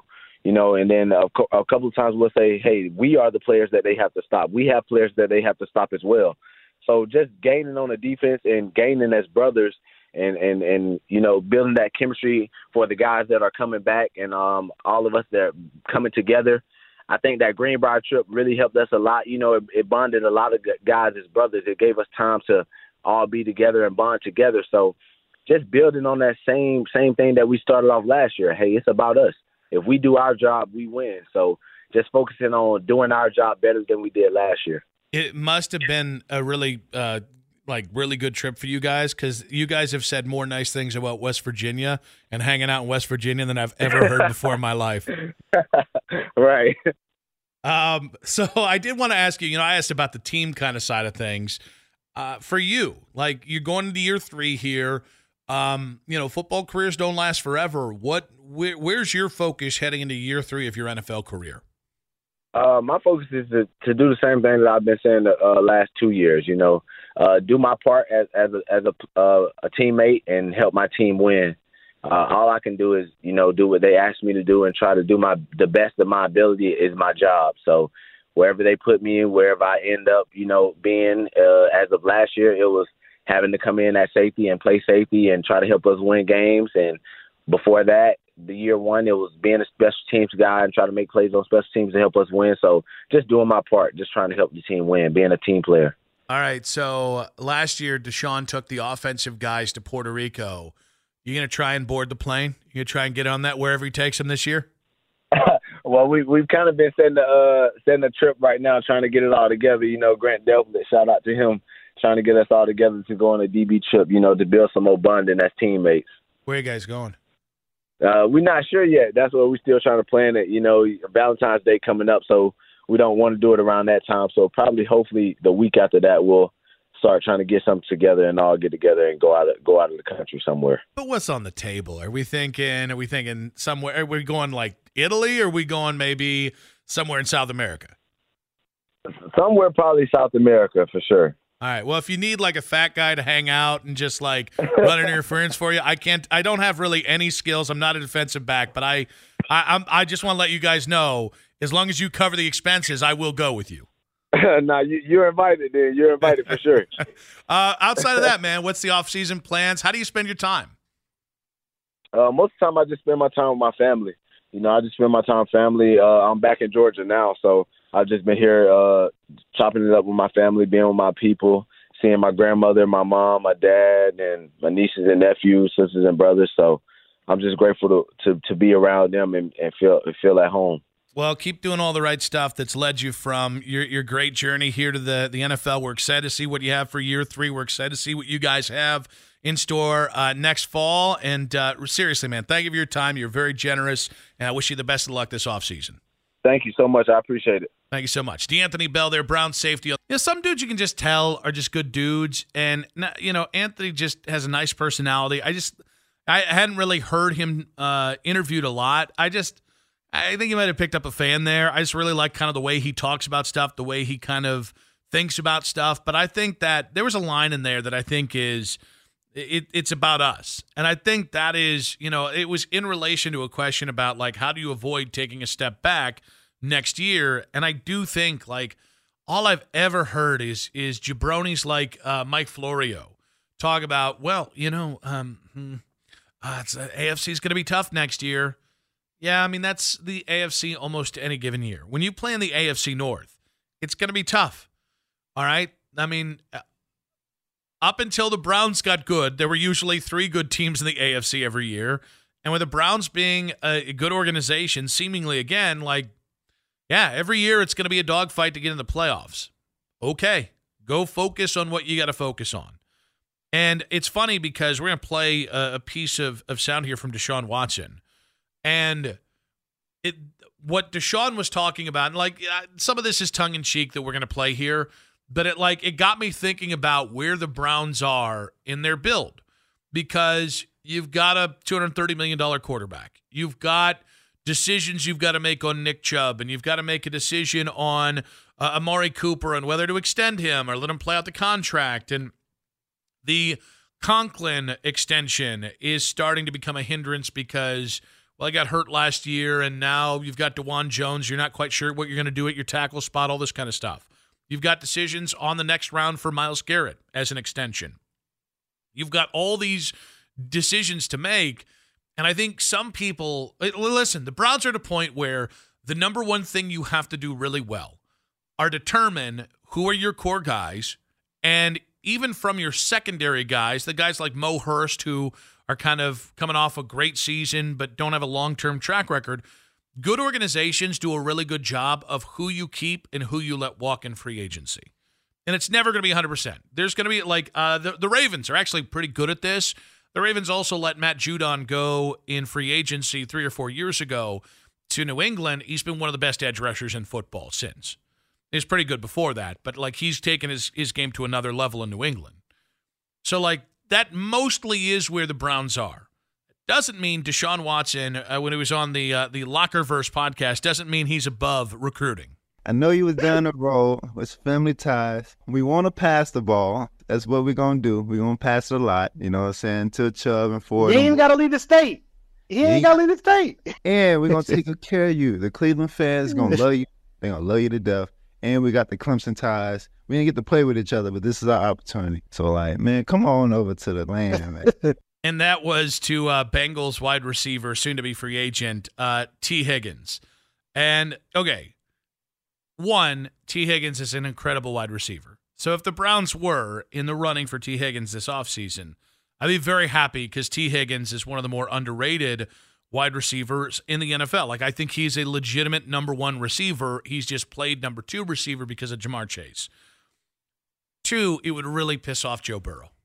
And I can't tell you, we are at the part of this Browns run here where if you can do things that make your team considerably better and upset a rival, I am all on board. I really am. Now, I don't think people realize how much, because this is where we get into the fantasy football side of things. T. Higgins is going to cost what can only be described as a metric F-ton. It is going to cost. If you guys haven't paid attention, we haven't really had a reason to pay attention to the wide receiver market in free agency the last couple of years. One, because there haven't been a lot of really good wide receivers to hit the open market. Two, because those guys get overpaid, but we're not paying attention to the Jacoby Myers, right? T. Higgins probably will get, and this is honestly kind of a soft way for me to say this. This is not a bold take. T. Higgins is going to get $20 million a year, probably at least. And you've got a team like Carolina that has cap space and has a massive need at wide receiver. Doesn't mean T. Higgins wants to go there. I was going to say it's going to be a ferocious market for wide receivers. But the thing that I think I've heard people react to the most is Deshaun saying, we're going to pass the ball. And he also made sure to throw in the name Nick Chubb there because he realized that when you say, hey, we're going to pass the ball, you can upset some people. If that comment struck you poorly, I don't know what you were expecting. The Browns going forward, listen, at some point, guys, it won't be Nick Chubb's team anymore. And whether that's Nick Chubb gets older and decides to retire, whether that's Nick Chubb's injuries become a problem, whether that is Nick Chubb and the Cleveland Browns can't agree on some sort of commensurate value that at some point, whether it's this offseason or 2 off seasons from now, decide to part ways. Even with all that being said, no matter how it happens, for the Browns to be the absolute epitome of what you want them to be, it's got to become Deshaun's offense. And that's going to make a lot of us uncomfortable because we like Nick Chubb. No. We love Nick Chubb. And I think the Browns love Nick Chubb, by the way. They're not thinking Nick Chubb or Deshaun Watson. That's more of a fan thought. But at some point, even if Nick Chubb's still on the roster, this offense has to do everything it can to bring the most out of Deshaun Watson. And so when it comes to where this offense is going, guys, they're going to pass the ball a lot more. If Deshaun's shoulder is up for it, they're going to try and spread the ball around. They're going to try and throw the ball down the field. They're going to try and be everything they were with Joe Flacco, I think, is what they want to be with Deshaun. They just need to get him healthy, and they need to come up with a scheme that unlocks that ability of Deshaun. So we're going to pass the ball. Honestly, that's something that you hate to hear because of the fears we have about losing Nick Chubb or Nick Chubb playing for somebody else. That's the kind of thing you hate in January. Once you actually see it on the field in September, you don't hate it. If the Browns have a sexy passing offense in September, we're all going to be pretty excited. Or if it doesn't happen until November, we're going to be excited whenever it does happen. But I'm just curious whether you guys think Deshaun needs a number one wide receiver. Because I am a little torn on this. One, I don't think they're going to be in the running for T. Higgins. I don't think they'd be the first choice. That like something really, the circumstances have to conspire for T. Higgins to be a Browns receiver next year. He is one of one. He is an elite wide receiver that's going to be likely not franchise tagged by Cincinnati. And anytime, like, listen, guys, when like good number two wide receivers hit the open market, they get overpaid. When legit number one wide receivers hit the open market, overpaid really isn't even the beginning of like what you can call what's going to happen. So I don't expect the Browns to be in a bidding war for any player because that just doesn't benefit the Browns. The Browns probably have to be more selective. If they're going to add another wide receiver, I would imagine it would be whoever this year's version of Nuke Hopkins is. I don't expect Philadelphia to trade A.J. Brown because A.J. Brown and Nick Sirianni are at each other's throats, but he's so good, I expect them to keep him. Also, with that being said, he's probably too expensive for you because you don't have a first-round pick this year.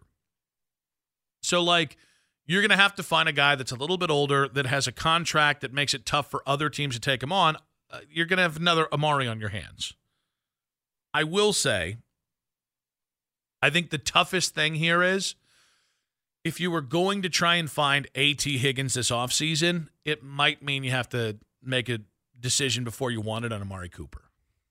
I can't see a scenario in which you go out and get a number one wide receiver unless it's the draft with your 54th pick, the first pick you have, which is in the second round, late second round, unless you get lucky with that guy. And the Browns have not had luck. David Bell has had some moments with Joe Flacco down the stretch. I don't know you can count on him next year. Cedric Tillman flashed a couple times. He also made some really glaring mistakes, which kind of enhanced Joe Flacco's interception numbers, even though Joe didn't really need any help with that. Elijah Moore, to this point, does not look like the guy you hoped he would be.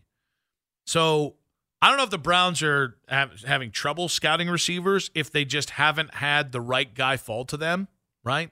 Because that does matter. Like in the draft, sometimes a team comes up right before you in the draft and takes the player you wanted.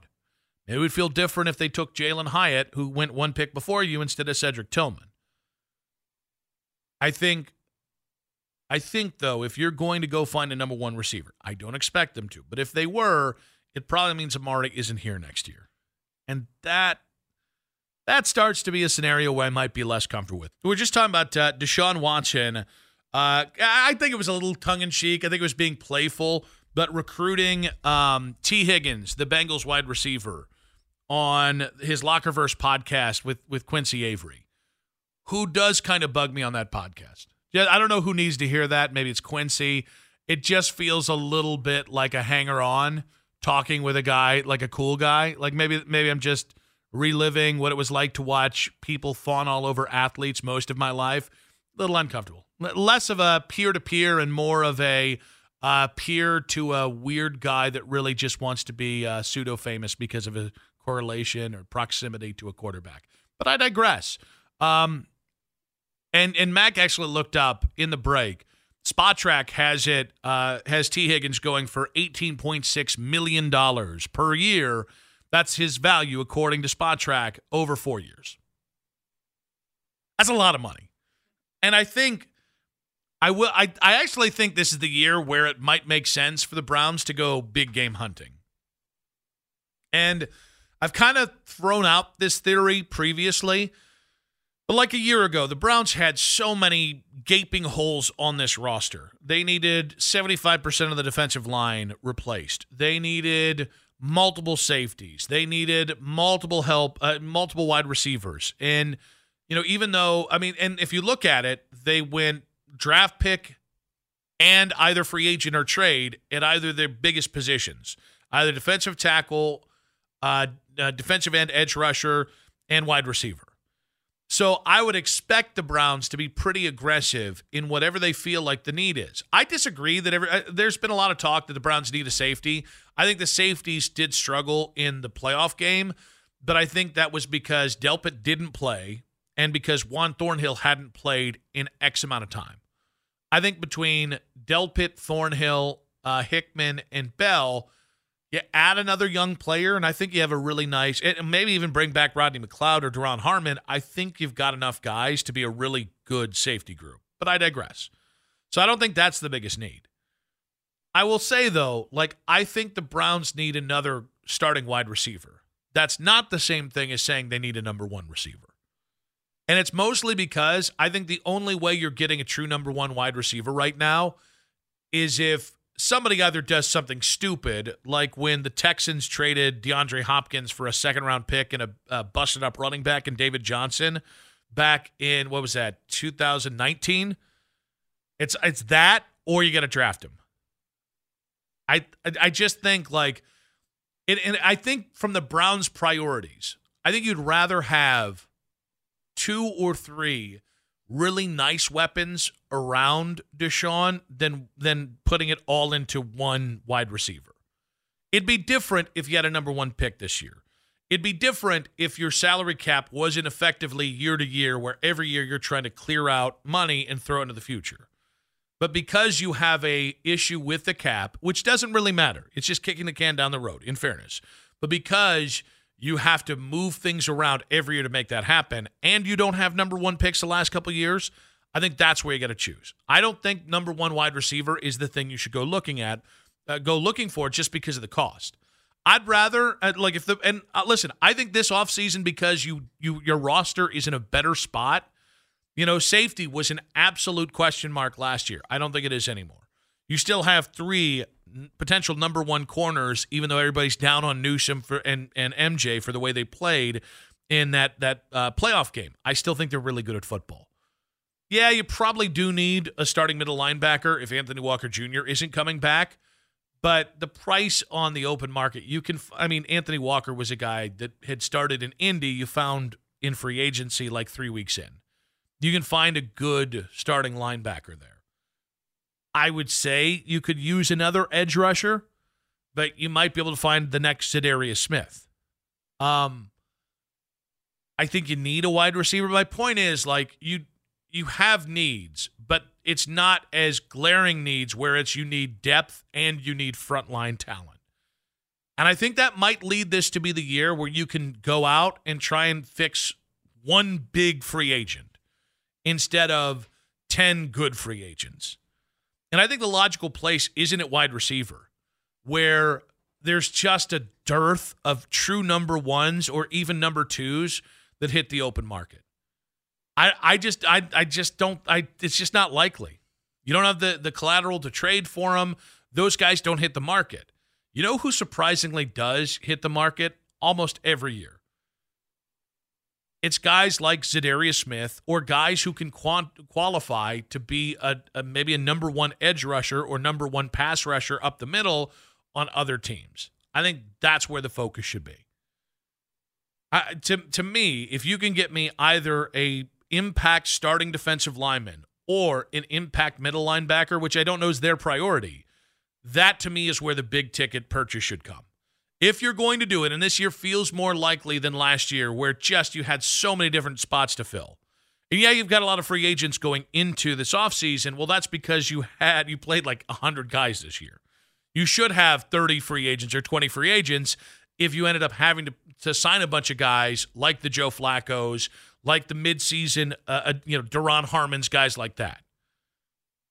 But I think you're going to be able to be a little bit more selective, and maybe if you open up enough cap space, try and take a big swing. Give me an edge rusher. Give me a defensive tackle that can get up the middle quickly and take a little more pressure off of Myles Garrett. Give me impact middle linebacker. And then find me a good enough second wide receiver. 216-474-0092. If the Browns went big ticket shopping in free agency this offseason, what position would you want them to focus on? Ideally, you could find a number one wide receivers. I think you're going to see with T. Higgins. That's a guy who not everybody, I think he's a number one. I don't think everybody agrees with that in the NFL. He's going to get paid like a number one and then some. Levon, welcome to the show, bud. What you got for us? What's going on? I like the idea of trying to get a receiver. That Cincinnati deal sounds all right. But if you can't get that, you go in the draft and get you a nice young receiver that's got some height on, like 6'5". And as far as our defense, the safeties, make sure you get some height with the safeties. And Jarvis Landry will be good. Give him a call and see if he's still available. And that'll be great. So, go ahead, buddy. And our running game, keep Kareem Hunt, and the number 34, you can get some drafts for him. And I think we'll be pretty good. They made some moves. They had to throw somebody under the bus, so they did a lot of firing of some people that you thought they was doing a good job. But, they took the wrap off the head coach, so somebody had to get fired for the bad year they had. It was a great super year, but hey, the Browns will be super good next year when Nick Chubb come back. We appreciate you, buddy. I hope Nick Chubb can come back. I don't know we're going to get to it today. I do have a theory on the Ken Dorsey. Apologies to Lima, I'm not stealing his bit.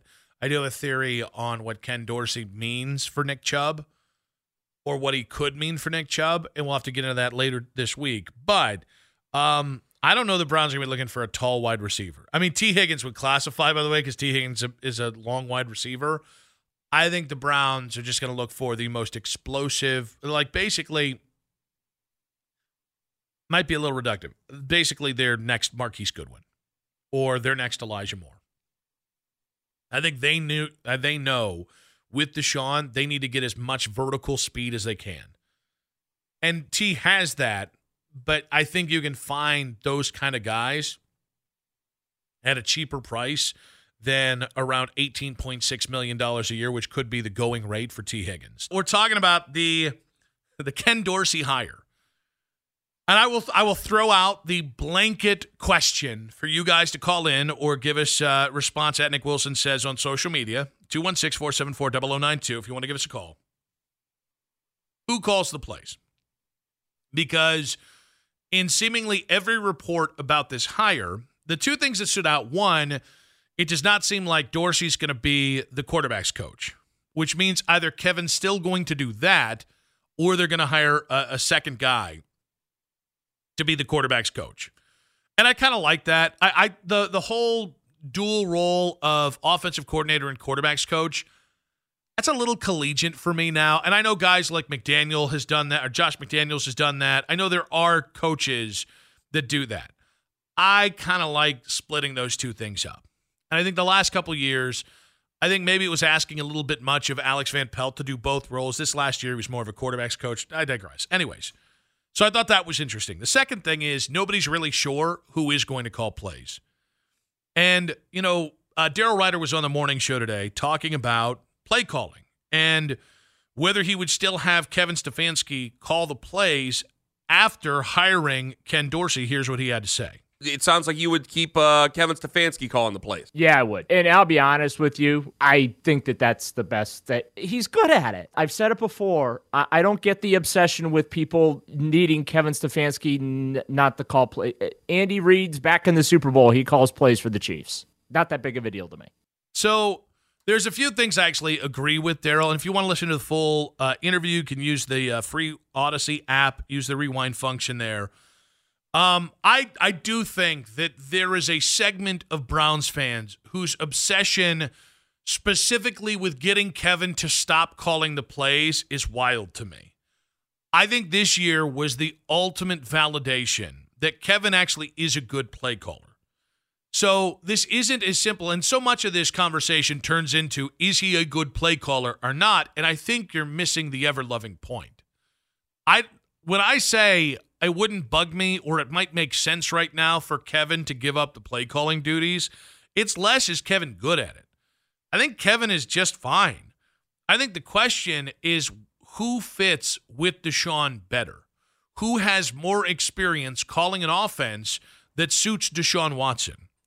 Because it's funny, man. Kevin gets a lot of credit, and rightfully so, for having Jacoby Brissett have one of the best years of his career. Not the best, but one of the best. For the Joe Flacco resurgence this year, he should get a lot of credit for coordinating an offense and play calling an offense that won with four different style of quarterbacks, and then also played a fifth game with Jeff Driscoll. He should get a lot of credit for that. He also should get credit for having Baker Mayfield have one of his best seasons in the NFL until this year. Actually, Baker's best year until this year. But yet, if we're going to give him credit for those things, we also have to have the conversation about year 2 of Baker in this situation, where Baker had a regression. There was the shoulder injury, but Baker also seemed to struggle with the structure of the offense. Specifically, things like on-schedule throws and things like that kind of opening script. And granted, I think the script thing it's officially overblown. Deshaun didn't say he wouldn't want to do it. He said sometimes he thinks it cramps his style. Those are two very different points that I think Deshaun was making. And you get to it, though.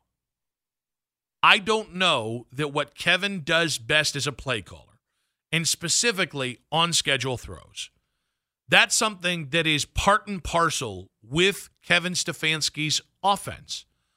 I don't know that works with an improvisational quarterback. So much of the genius, and Daryl mentioned Andy Reid, so much of the genius of Andy Reid is that he's won with completely different quarterbacks. And he's conformed. He starts with Donovan Mitchell, and then he goes to Kevin Kolb. And then there's, I believe, at the very end there, a dalliance with Nick Foles. 3 wildly, Michael Vick's in there somewhere too. So 4 wildly different quarterbacks. Then he goes to Kansas City from Alex Smith, who might be the most, if we go Donovan, Patrick, and Alex Smith. Alex Smith was the most limited of those 3 quarterbacks. And they won and had a highly functional offense with Alex Smith. And then you go to a completely opposite quarterback in Mahomes. The RPOs aren't the same as you had to run with Alex Smith. RPOs was a huge part of what Alex Smith did. With Pat Mahomes, it more mimics a air raid where you just need a bunch of fast-as-hell guys and then just find a way to buy time for Pat. They can just make ridiculous plays. That right there, what I just suggested, is more what fits what Deshaun needs. Not necessarily air raid component, because that's a little different, but more of a spread philosophy where your job is to get Deshaun Watson options on the field and then let him make the decision in game.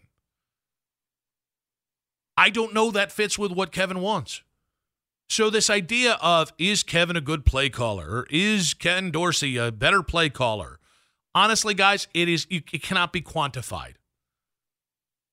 Kevin has said at points, well, listen, I'll give up play calling if I think it's the right thing to do, or if I think somebody can do it better. I don't know how you quantify who's a better play caller. That's about feel. That's about rhythm. That's about your system and your comfortability in those things.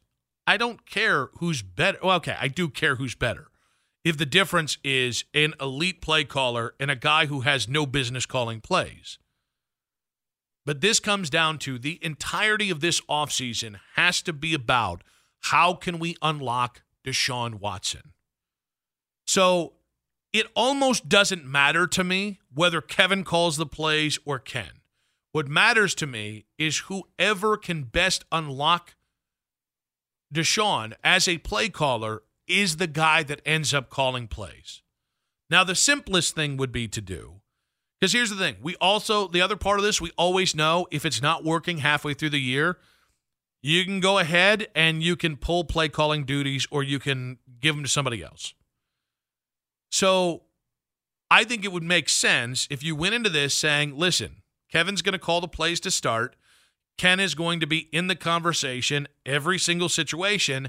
And then if the offense either falters with Kevin or if Kevin just decides Ken Dorsey's ready, at some point we're going to hand that off mid-year. That makes a lot of sense. Now, if you go into thinking, well, we're going to give Ken a chance and we'll see how it works out, well, you might have to neuter your offensive coordinator halfway through the year, which is going to be a rough look. But this just focusing on whether Kevin Stefanski is the play caller or not, I do think we've hit a critical mass of asking the wrong questions. Because here's the one thing I do know. Let's just start at the bare brass tacks minimum. Kevin Stefanski will never not be involved in the offense. So whether that's the play calling, Kevin's gonna be listening, and Kevin will make suggestions, as is the prerogative of every offensive head coach. And honestly, almost every head coach has a conversation about the play calling at some point, even if somebody else makes the actual calls. 2, even if Kevin isn't calling every single play or scripting out the first 15 or whatever, Kevin is going to have a say about what the offense does on any given week. He might not physically draw up the game plan, but he will be involved in that. That was the whole point of hiring Jim Schwartz as the defensive head coach, is it gave you the opportunity to look at this and say, all right, he's got the defense. I can now focus on getting the most out of the offense. In a way, whether he calls plays or not, I mean, it matters. It does. But it matters less who's better at it or all that other kind of stuff. And it matters that Kevin Stefanski just stays as involved as he needs to be to help the offense be the best version of himself. 216-474-0092. Who calls the plays? And honestly, how much of a difference do you see Kevin Stefanski in this offense with him as the play caller and Ken Dorsey? I'll just to start go back to where we began. I don't know definitively Kevin Stefanski can't call the plays for Deshaun. I don't know definitively. I know that I've seen it the last 2 years, and it's looked uneven, and it's looked unnatural at points, and that's something that has to be addressed. Whatever caused the clunkiness and the discomfort for Deshaun on the field, which mitigated his ridiculous playmaking ability, even if this year's it was more energy or more injuries than anything, you need to find whatever that thing is that is causing that lack of where it doesn't look natural, and you need to obliterate it. Let's go with Calvin. Welcome to the show, Calvin. Hey, thanks for taking my call. Hey, Nick, I don't disagree with anything you just said, but you left out one part of the equation. Our home run hitter here in Cleveland, his name is Mr. Chubb. I think it's all about finding a coordinator who can figure out how to mix the run with the pass or the pass with the run. We don't have a Chase. We don't have a Kelsey. We have Mr. Chubb. And it's hard too many times you see these offensive coordinators. I got to prove I can run the air raid. I got to prove we can throw the ball 25 times. We have to figure out a way to get the ball to Mr. Chubb and see if we can win that way. That's just my take. Thanks, guys. Calvin, appreciate you. I would respond to the Mr. Chubb part of this, but I am not mature enough to say Mr. Chubb 3 times in response to what you said, Calvin. So I will simply let Mr. Chubb lie. Here's the thing. Here's an uncomfortable truth that I think we all have to address with the Browns. It's for this thing to work out, it can't be Nick Chubb's offense anymore. That doesn't mean Nick Chubb can't be a part of the offense. That doesn't mean Nick Chubb can't be a really crucially important player. But if there's a point this offseason or next season during the year with him coming off an injury, if there comes a point where you have to choose between maximizing Deshaun and maximizing Nick Chubb, the answer, the question answers itself. No team in the NFL will choose an elite running back or maximizing an elite running back over maximizing an elite quarterback. And unfortunately, there are some fit issues with where Nick Chubb works the best, which is out of a quarterback under the center based offense, a one-back system, and where Deshaun might excel the best out of, which is either the pistol or out of a shotgun formation, where again he's not turning his back to the offense or to the defense. It's not what Nick Wilson wants. It's not. I don't even know that it's what the Browns truly want. But the goal is to maximize Deshaun Watson, which might come at the expense of quote unquote Mr. Chubb. We are talking about the Browns' new offensive coordinator, and I'm kind of interested in hearing from Ken Dorsey. Like, I know it's funny. I got to give Lima credit. Lima was way ahead of everyone else in the media about how pointless press conferences were a decade ago. Like, Lima I remember I would work on his Saturday shows when he was the host. I'd be the 2020 guy. And Lima would just make fun. Like, a good hour of his show would just be making fun of the pointlessness of press conferences. And now everybody has hopped on that bandwagon. That said, I would hope that we learn a bit when Ken Dorsey's press conference officially comes on. I would hope that, and listen, I give the Browns beat some credit here. I think they're going to ask him some interesting questions. Because the biggest questions I have is, what style offense are you going to run? How do you feel about, jumbo personnel and 2 and 3 tight ends and how Deshaun can make the most of that? Like, those are the things that I care most about. But I thought it was interesting. Bob on Twitter saying, I don't get the obsession to get someone else to call plays in the ridiculous calls to fire Stefanski. Those people are miserable human beings who are never happy. I don't get people who think after this year Kevin should be fired. I really don't. There is a part of me that is curious how much time this year bought Kevin Stefanski. You're in the weird position where when Kevin Stefanski gets a contract extension, you could, depending on whether it's 2, 3, 5 years, whatever it could be, you're going to be in an interesting position where for once, Kevin and Deshaun are tied to the Browns in roughly for the same amount of time. Deshaun will have 3 years left on his contract, but they'll also do the their voidable years thing, which is part of the 10-year plan. So I think that really is interesting, the balancing act of, because usually whoever is owed the most money, whoever's tied to the team for longer, is the entity that has more power. And the NFL is everything you saw. What was the Brian Cox show? It's not Billions, because I love it. Succession. That's effectively the NFL. The power dynamics constantly shifting. And I don't want to say games because it's not always intentional, although it can be and has been in the Browns previously. But that dynamic where power and who yields it and who can handle or who has the most of it absolutely does still matter in the NFL.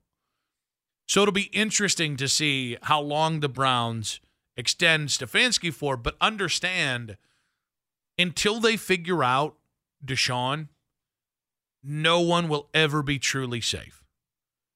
Or until they nail post Deshaun. If it ever happens that Deshaun, the shoulder just falls apart again, or Deshaun ends up, the relationship doesn't work, whatever it is, until you get premium production out of the Browns quarterback position, no one's truly safe. If right now you'd just gone 11-6 and Deshaun had played as good a football as he did in the aggregate across those 5 games, even if you had lost in that first round of the playoffs, Kevin would be safe for 3 or 4 years, because you would have figured out the most important thing, which is getting Deshaun to play at a high level. And then it becomes, well, can you get a playoff win? Can you go to an AFC title game? But I'm trying to go like that crazy lady from the plane. But also right now, that's not what the reality is. And so the play calling thing is probably what it doesn't matter the most. What matters the most is what kind of offense is Dorsey going to be empowered to run? How empowered is Dorsey? And part of that is play calling. But this is the first step. And why it's so important is this is the first step in maybe having the most aggressive build around Deshaun that you've had.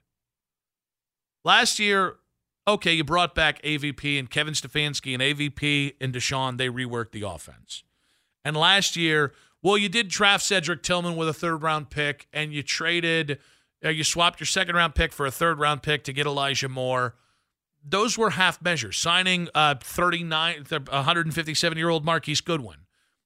Those you had half measures at your disposal because of the salary cap stuff and because of your draft limitations. Those things are still in place this year, but you might be more apt to maybe make a bigger swing to make sure that you're doing everything you can say. But that's what this offseason is. Last year was continued, well, we're going to go with the guy we have as offensive coordinator. We're going to take input from Deshaun, and we're going to slowly build this offense over the first half of the season. And you saw that. The first 2 games did not look anything like what you were expected. They did not spread the ball out. They ran a bunch of bunch concepts. Some of that was weather in the first game. Some of that was the Steelers are really great at pass rush. And then you didn't really start to see those spread concepts until the third week of the season. And then Deshaun was hurt. And then they came back against Arizona, and you had some more spread concepts. But by and large, you were still teetering between those two things. This year, you cannot teeter. This year, the Browns need to go all in every conceivable way with Deshaun. And if the Ken Dorsey hiring allows you to do that, then it's a good hire. If it allows you to build an offense that actually brings out and features and highlights Deshaun Watson and makes him your most important and most impactful player, it's a success. But it's funny, I heard Baskin and Phelps today, and I thought Jeff Phelps had an interesting point where he was like, I don't really see Alex Van Pelt is different than Ken Dorsey. They were backup quarterbacks in the NFL. They were kind of somewhat traveled, but not really entrenched coordinators in the NFL. I think AVP had a season of play calling. I think Ken Dorsey has a season and a half. And the difference is, I would say, Ken Dorsey has about 2 more top 5 rated offenses as offensive play caller than AVP ever did. But, I'll be honest, I think the AVP concern, which is this just a different iteration of the same offensive coordinator you've had, that's a real concern. And so I am hoping that when you hear the press conference, and it's not just that, I mean, they still have a few more hirings to make, or at least they still have to confirm what the staff is going to look like for 2024 on the offensive side of the ball. I'm hoping you hear the right things from Ken Dorsey. But every decision that they make this offseason, guys, is either going to confirm or deny that they're going all in with Deshaun. Every move that they make on offense. And that even starts with the offensive tackles and how you finagle having 3 starting tackles and $30 million committed this next year to 2 different tackles. But then how they attack the wide receiver spot, what they do if they try and bring in any more tight ends. These are honestly what they do with Nick Chubb. I think Nick Chubb's going to be here next year. It makes sense that you're going to be able to, that he is coming off an injury and there's enough of a conversation. Also, there's they're replaying the AFC title game, and OBJ was looking very sad, and I just laughed a little bit. Sorry. Really still enjoying Baltimore losing, by the way, in case you guys missed the beginning of the show. But there is an element to this hire that I've just never really felt with the Browns OC, where there is a little bit of we'll see. I think I like the hire. I think it's going to be good. I think that one of the reasons people don't like it is perceptionally, the guy just got fired, and the perception is this isn't you don't want to hire a guy that just got fired. The reality is in the NFL that happens all the time, and it works out pretty well. Jim Schwartz was fired 3 years ago retired as the Eagles defensive coordinator. It took him 3 years to be healthy enough and to get the right chance again. It worked out pretty well for you last year. Ken Dorsey could be a really good hire. Now the Browns have to help make it work. Yeah, I thought it was really interesting, the reaction. If you guys missed it, I laughed a lot in the first segment about Baltimore Payne. I just thought it was really funny. Like, really genuinely hilarious how Baltimore pulled out all the stops. They had all the big names out there. They had Ed Reed. They had Ray Lewis on the sidelines. They had that C-list comedian Stavros something or the other. They had Michael Phelps. They had this everything. And the fans were so excited. And by the end of the game, the only thing you could get Baltimore fans to cheer for was like a penalty against the Chiefs. That's how much yesterday took the wind out of the sails of Baltimore fans, which I just personally find hilarious. As a matter of fact, one of my old producers in Charlotte, Ryan, he's a big Baltimore fan. He's from Baltimore. He lives there again. I think he works on the sports station there. And this was a guy who every time the Browns lost, when we worked together, would text me, "How you doing there, fella?" So I got the unique pleasure of, after the game, tweeting at him and asking him how he was doing. Was it a D move? Yes. Do I care? Not really. All this being said, I think one of the reactions that's been the most interesting and the most telling is people defending Lamar Jackson after yesterday's game. And people have said things like small sample size. People have said things like it wasn't his fault they lost. And there is, or honestly, well, now's not the time. And what a lot of this is it's fighting back at the instant reaction and the instant backlash of the presumptive MVP losing in the second to last game of the season. And so some of it's good. Some of it's also just sheer contrarianism. This idea that after the favorited home team with the presumptive MVP going up against the 3 seed, the Chiefs, who had seemed to be a bit of a disappointment as compared to expectations for them until yesterday, the idea that we couldn't take a look at Lamar Jackson and we couldn't analyze where he is versus where we think he should be is embarrassing. You know, the best and worst part of sports is that we are constantly evolving, we're constantly evaluating, we're constantly watching, and we're constantly assessing and judging. And because you're doing that in real time, you're never going to be perfect. And there are people who err on the side of ridiculousness, and they go to a level of finality on the conversation about Lamar Jackson or Brock Purdy or anybody else that it's quickly and easily disproved. But this idea that you can't have a real conversation about Lamar Jackson yesterday and things like, why hasn't he won the big game yet, is ridiculous. It really is. And the idea that you can't look at what Brock Purdy did yesterday and said on any other team in the NFL, Brock Purdy is not in the Super Bowl. He's just not.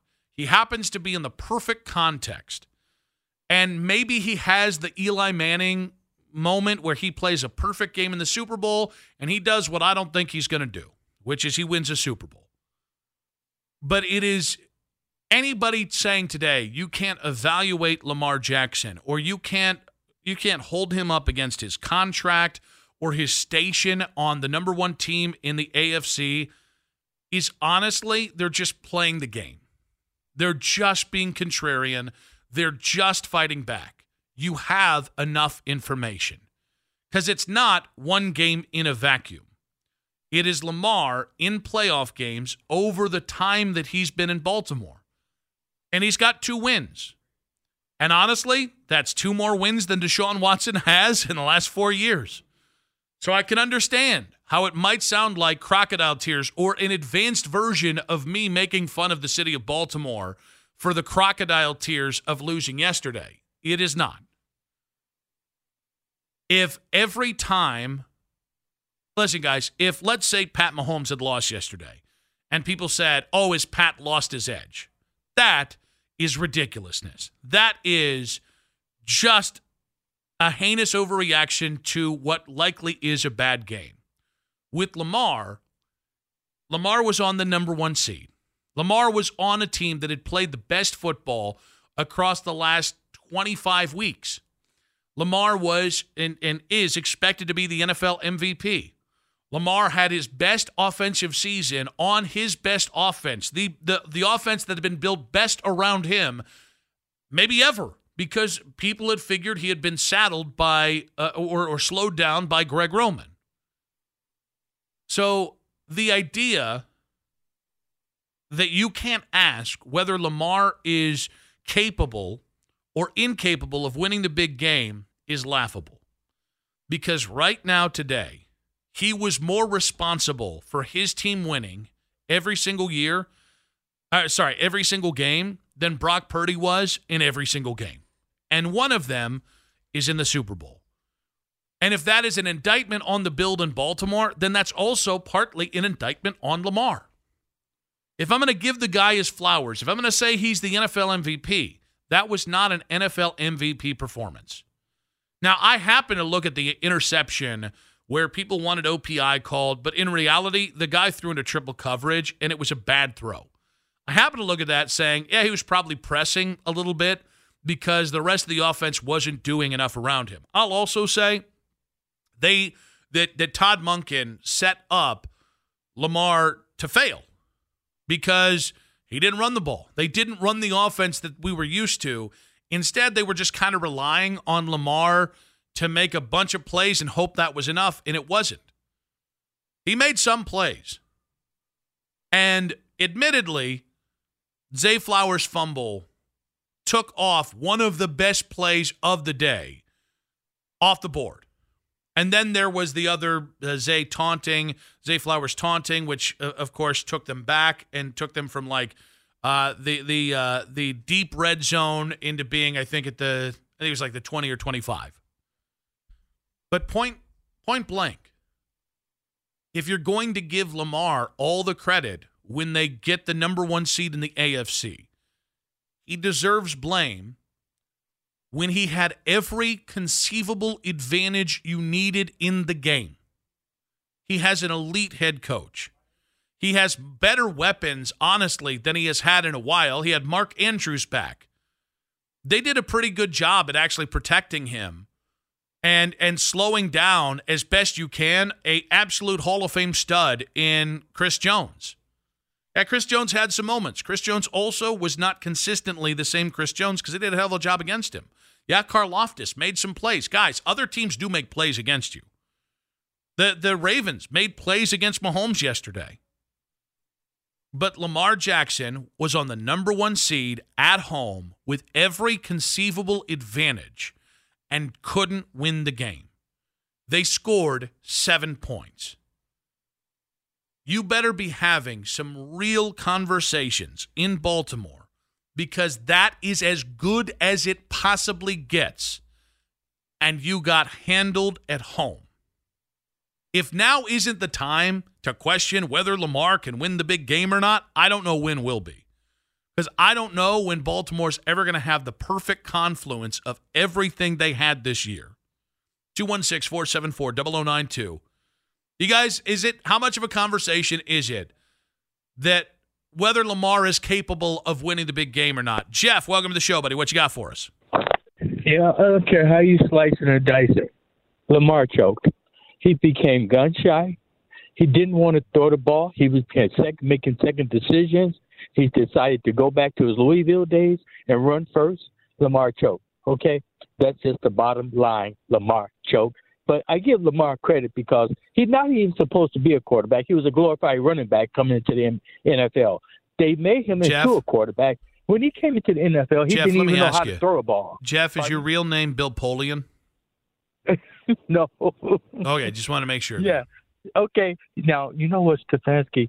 I think they're making decisions pertaining to the output, which was very optimal. Win at home, lose on the road. That's very optimal. That's most coaches. And they're making decisions on his output, and it's very optimal. And it's too bad because he's a good coach, okay? He's a good coach. In his situation, less is more. His output was less, and that's more. They think that's bigger than making a decision about him. Good coaching. They think his output is something they should make decisions by. Go Browns. All right, I have no idea what the point you're making at the end there. I'll just be really honest. I heard output a lot. I think optimal was a word I heard a lot.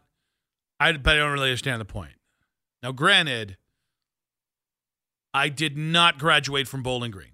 All right, just full disclosure. I might just be dumb, but I don't know about whatever the hell that last part. Now, the first part is if the whole conversation about Lamar shouldn't be a quarterback is one of the dumbest conversations or dumbest conversation points I've ever heard. I think Lamar's stats yesterday were a lot of empty filling. I think he made a lot of plays either early in downs or he made a lot of plays in the middle of the field where it is easy, or sorry, the 50-yard line kind of. I think he made a lot of plays where you should make plays in the NFL. And I don't think he made enough actual winning plays in a shortened field, and that is part of why they lost. But to suggest that now, 6 years in, we don't have enough to say that he is or that he shouldn't be a quarterback, I just don't even know like how you watch what you saw yesterday. Was he limited yesterday? Did he have a good game? Absolutely not. Was he the number one reason they lost? Also absolutely not. It was every stupid personal foul penalty. It was every mental gaffe. It was the Chiefs that just completely and utterly lulled them in and lured them into every fight. And, I mean, it was Travis Kelce being the little brother where Travis Kelce said something, Roquan Smith hit him, and there's a 15-yard penalty. Baltimore came unglued. But if you are an elite quarterback, and this is where this is where the conversation actually begins. If you're an MVP-level quarterback, you should be able to help your team rise above. And they didn't. They didn't have composure. That is another strike against Lamar Jackson. That should not be happening at home. Let's go with Tommy. Tommy, welcome to the show, buddy. What you got for us? Thank you, Nick. Nick, he reminds me, Lamar, reminds me of Fran Tarkington, okay? He's running his own play after it snaps. You know what I'm saying? And I think one of the crucial penalties was Flowers with the taunting. I mean, that was ridiculous. That was a 15-yard penalty, and that hurt them. But anyway, I just think Lamar is great, but he's a Fran Tarkington. You know what I'm saying? He sort of switches the play a little bit and tries to make his own thing and runs and da-da-da-da. But I just think it was that Flowers penalty that really hurt them. Yeah, it's funny. And thank you for the call. I mean, they were down 7 points when Roquan Smith went rogue on the offsides penalty where he committed a personal foul. You could really point to any one of the personal fouls, any one of the taunting was one of them, but the Travis Jones literally punching Pat Mahomes in the face. You can point to any one of those and said, if you just had one less of those, your chances of winning are exponentially better. That's how poorly Baltimore blew it. Unfortunately, Lamar is, or rather fortunately if you're a Browns fan, Lamar is the face of that franchise, and he has to answer for his part. He made some plays. At least one of those plays was muted by a dumbass penalty. Yep, then you need to make more plays. It's that simple. That's what we gauge elite quarterbacks or winning quarterbacks against. 216-474-0092. Do you guys think Lamar is incapable of winning the big game? Through 6 years, he sure seems to be. I don't know what made this pop into my head. I want to get to the JB audio in a minute. Does it help or hurt your opinion of the Ken Dorsey hiring that he used to play quarterback for the Cleveland Browns? And let's just say he didn't play quarterback very well. And I'm always sensitive to this. I'm not a former NFL quarterback, so he is a better quarterback than me. A higher bar, I would say, in Cleveland. But I think I was just thinking back to some of the responses on Ken Dorsey, and I actually think it probably helps that we know in the nebulous, it wasn't that great. But we can't really think of too many specific bad moments. Like if they had hired Brandon Weeden, I don't know why they would. We would think of that that Inferno flag moment. Like, we would just think of that every time we saw that guy. If they saw Brady Quinn, we would think of him in that picture as a little boy with his Browns helmet on, and how poorly things went in just any of the times he got on the field. If they had hired RG3, we probably would have no pressure, no diamond ourselves into a corner very early on. I think Ken Dorsey walks the sweet spot of familiarity, and how did he play? He wasn't that good, right? Actually, I think more people know him from being an average Miami quarterback than they do have any special memory. They remember Ken Dorsey more from the national title game Dustin played in than they really do anything else. Like, I don't know. Was it 3 games as a Browns quarterback? I digress. Now, Evan Mobley is back tonight. JB gave word about an hour ago that Evan Mobley will be on a 20 to 24-minute restriction, and he did just finish speaking up with the media. Or, I don't know, speaking up with the media. That's not a real thing. But he did just finish speaking to the media, and he talked about expectations for Mobley tonight. It's difficult, obviously, but, fit in. Use your skill set to fit what the team is doing. And I think his unselfish nature, his ability to defend multiple positions is smooth, right? It's a smooth transition. Obviously, there's going to be some ups and downs for him. Like, you don't play NBA basketball for 6 weeks. It's never going to be, seamless. But as far as his contribution to the team, like, we don't expect that to change because of, we want to play selfless basketball. That's Evan Mobley. We want to defend. That's Evan Mobley. So, we don't expect, dramatic changes, just an opportunity for him to continue to be who he is. I will say that I was one of the Cavs beat reporters had tweeted out a video of Evan. Oh, I think it was Hayden Grove, Cleveland.com. He had put out a video at H_Grove of Evan Mobley working on his outside shot. And it was from the corner, and I was like, well, he's not going to need that tonight. Like, you know what? I think I would hey, here's Evan Mobley running the point.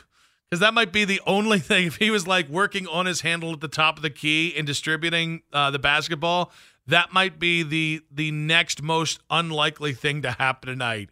Is Evans just chilling on the baseline in the corner, getting ready for a 3-point shot with the ball not coming his way, with nobody guarding him. With nobody guarding him, impressive. Yeah. Nailing some 3-pointers with nobody guarding you. Though I did realize the other day. It's funny you say that. Because for a long time, people like fat asses like me on the radio have been like, anybody can do that. I was just randomly shooting outside. And again, I've not picked up a basketball in about 4 months. I have not played competitive basketball in 20 years. And so the amount of unguarded 3-point shots that went nowhere near the basket was really embarrassing. So he's doing something I clearly can't do anymore, which is make a wide open 3 unguarded before the game. But no, I just think, as I've started to get ready for Evan to come back and for Darius to come back, I kind of think Evan is the easier guy to work back into the rotation than Darius, because the ball still should be able to move if it's just in Donovan's hand and it's moving out of that. The fact that Evan still doesn't seem to have much of an offensive game outside of 5 or 10 feet to the basket is going to be a problem, and there's going to be some natural kind of overlap between Jarrett and Evan that showcases itself at some point over the next few weeks. That's just logical because we've seen it multiple times this year. But I think adding Evan back is less likely to disrupt the rhythm than Darius is when Darius comes back. And that's not Darius is a disruptor. That is Darius. I don't think the Cavs at any point have fixed the biggest problem between Darius and Donovan, which is getting the ball out of one or both hands and keeping the basketball moving. I don't expect that to miraculously fix itself with Darius coming off the jaw injury. But I will admit, I don't know the Cavs view it this way. I think the Cavs are pretty content to just run out the clock on this season and see what happens in the playoffs. Personally, it drives me crazy. When you have this much talent and the team has won a lot, but when you talk about developing, Evan's development has been mostly stunted. There's been some improvement, but offensively, there just hasn't been enough improvement. When you talk about how Jarrett tends to disappear, or how either big can disappear when they're both in the game together, or how you're taking one extra shooter off the court and how that does stymie the offense a little bit. The fact that has not resolved itself or gotten better over the last year and a half is confounding. And I have my own working theories on it. I've said I think some of this involves JB. There are people in town who don't want to hear that. Like I had one of the Twitter accounts, I can't remember his name, sorry, bud, who said, oh, you criticize JB and he just goes out and becomes the hottest coach in the league. Because he beat Orlando and Washington? He beat Washington a couple times. He beat Detroit. Like, I'm uneasy with where the Cavs are. I hope that they continue, that basically all they needed was to get out of their own way. They just needed to get hot and start winning games, and that maybe you add Evan and Darius back and it's flawless, and you still have questions, but by and large, they can win. They get a top 4 seed and another crack at the playoffs. I hope against hope that is what happens. I don't know it will be, and I think the next 2 to 3 weeks are as important of a stretch as we've had for the Cavs. I just think it is why. I mean, I think the Cavs' insistence on not talking turkey with any of their core 4 players, my greatest fear is it's going to bite you in the butt. You can't really be stubborn. You can't really ignore the circumstances if you're in Cleveland. Miami has. Miami, they refused to pay top flight for Donovan 2 years ago. They refused to pay top pay for who is the player this year? Oh, just one of the biggest players. Oh, Dame Lillard. They refused to pay top dollar for him. Sorry about the pun there. Dame Dollar. You guys, it's not great. But Miami seems to continue to cling to this idea of we're going to wait for another team around us to do something stupid and give us an elite level player at below average prices. You can do that when you're Miami, because it just might happen. You can't really do that if you're Cleveland. And so my thought is the Cavs, let's see, next Thursday is the NBA trade deadline. I think it's February 8th. I don't think the Cavs are going to do anything. I think the most they'll do is maybe turn a second-round pick into a better backup big now that Tristan Thompson is hurt.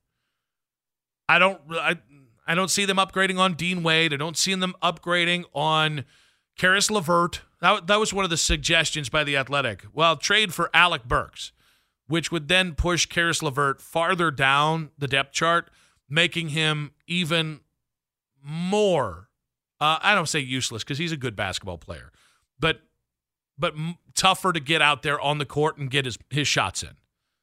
So you're going to further devalue Karis LeVert. That sounds like the dumbest damn thing in the world. All in the name of not taking care of the natural issues you have on your roster, one way or another. So I think the Cavs are going to sit tight at the deadline, barring any, unless Donovan just comes out before the deadline and says, I'm out, which would be the most shocking thing to happen in the NBA. And I think they're rolling big on the playoffs this year. And so with Evan coming back tonight, I'm actually excited to see Evan play because he is the thing that's frustrating as hell is he's a hell of a basketball player. And I'm excited to see Darius back because you know what? He's a hell of a basketball player. But where my uneasiness comes is how quickly can you reintegrate these guys and whether or not the significant issues that they've had, fit issues, right? Not performance issues, but fit issues, whether they overtake this team down the stretch. I hope they don't. I hope that the first 20 games of this year, 25 games of this year, were the anomaly. And I think these guys have played well enough together. I think you should be able to kind of throw together a run here and at least do something interesting in the playoffs, right? Even if that just means being competitive in a first-round series. I'll take that at this moment. But we're going to go from, if let's say they do come back and there's trouble reintegrating one or both guys, we're going to go from happy, hunky-dory, all is good with the Cavs, the Cavs panic really quick. Because I think there's a fair amount of us who understand what they've done is awesome. They've been able to win because the ball ain't sticking and because Donovan is the point man in this offense and just putting up ridiculous numbers. And his usage rates are astronomical. They've been able to win because you've been able to play three shooters alongside Jarrett Allen, and Jarrett's been able to man the middle, and you've been able to shoot 43s a game at 42% or at 38%. I don't know you're going to be able to do that when these guys come back. With these guys coming back, you might have to fundamentally, from matchup to matchup, change the way you win. So I'm incredibly excited to watch Evan Mobley. Incredibly excited to watch Darius come back, see where they are, see how ready they are to be the guys that they've been the last couple of years. I also need them to continue this run of basketball as they add these guys back in, because the Cavs might not be willing to panic. I don't know you can say the same thing for all Cavs fans. I don't know you can say that if they hit a rough point here, or if the offense slows down and all of a sudden the three-point shots you're getting are not as good of three-point shots. They are the low percentage three-point shots. They're the ugly ducks. They're the forced three-point shots. I don't know Cavs fans who the last 2 weeks have been telling me I'm an idiot for having questions, concerns, qualms with this team. I think they're going to flip-flop right back to concern if this team cannot continue the momentum they have now. Even as it is, weirdest stat that I saw, they're 9-1 in their last 10 games. And somehow they've gone from being the 4 seed to the 5 seed. That doesn't really matter. Like the seeding doesn't really matter this time of year, but it's just wild that you can win 90% of your games in a 10-game stretch and you fall one place in the playoff spot. Everything we thought the East was going to be last year, I think the East is this year. I think the East is really good.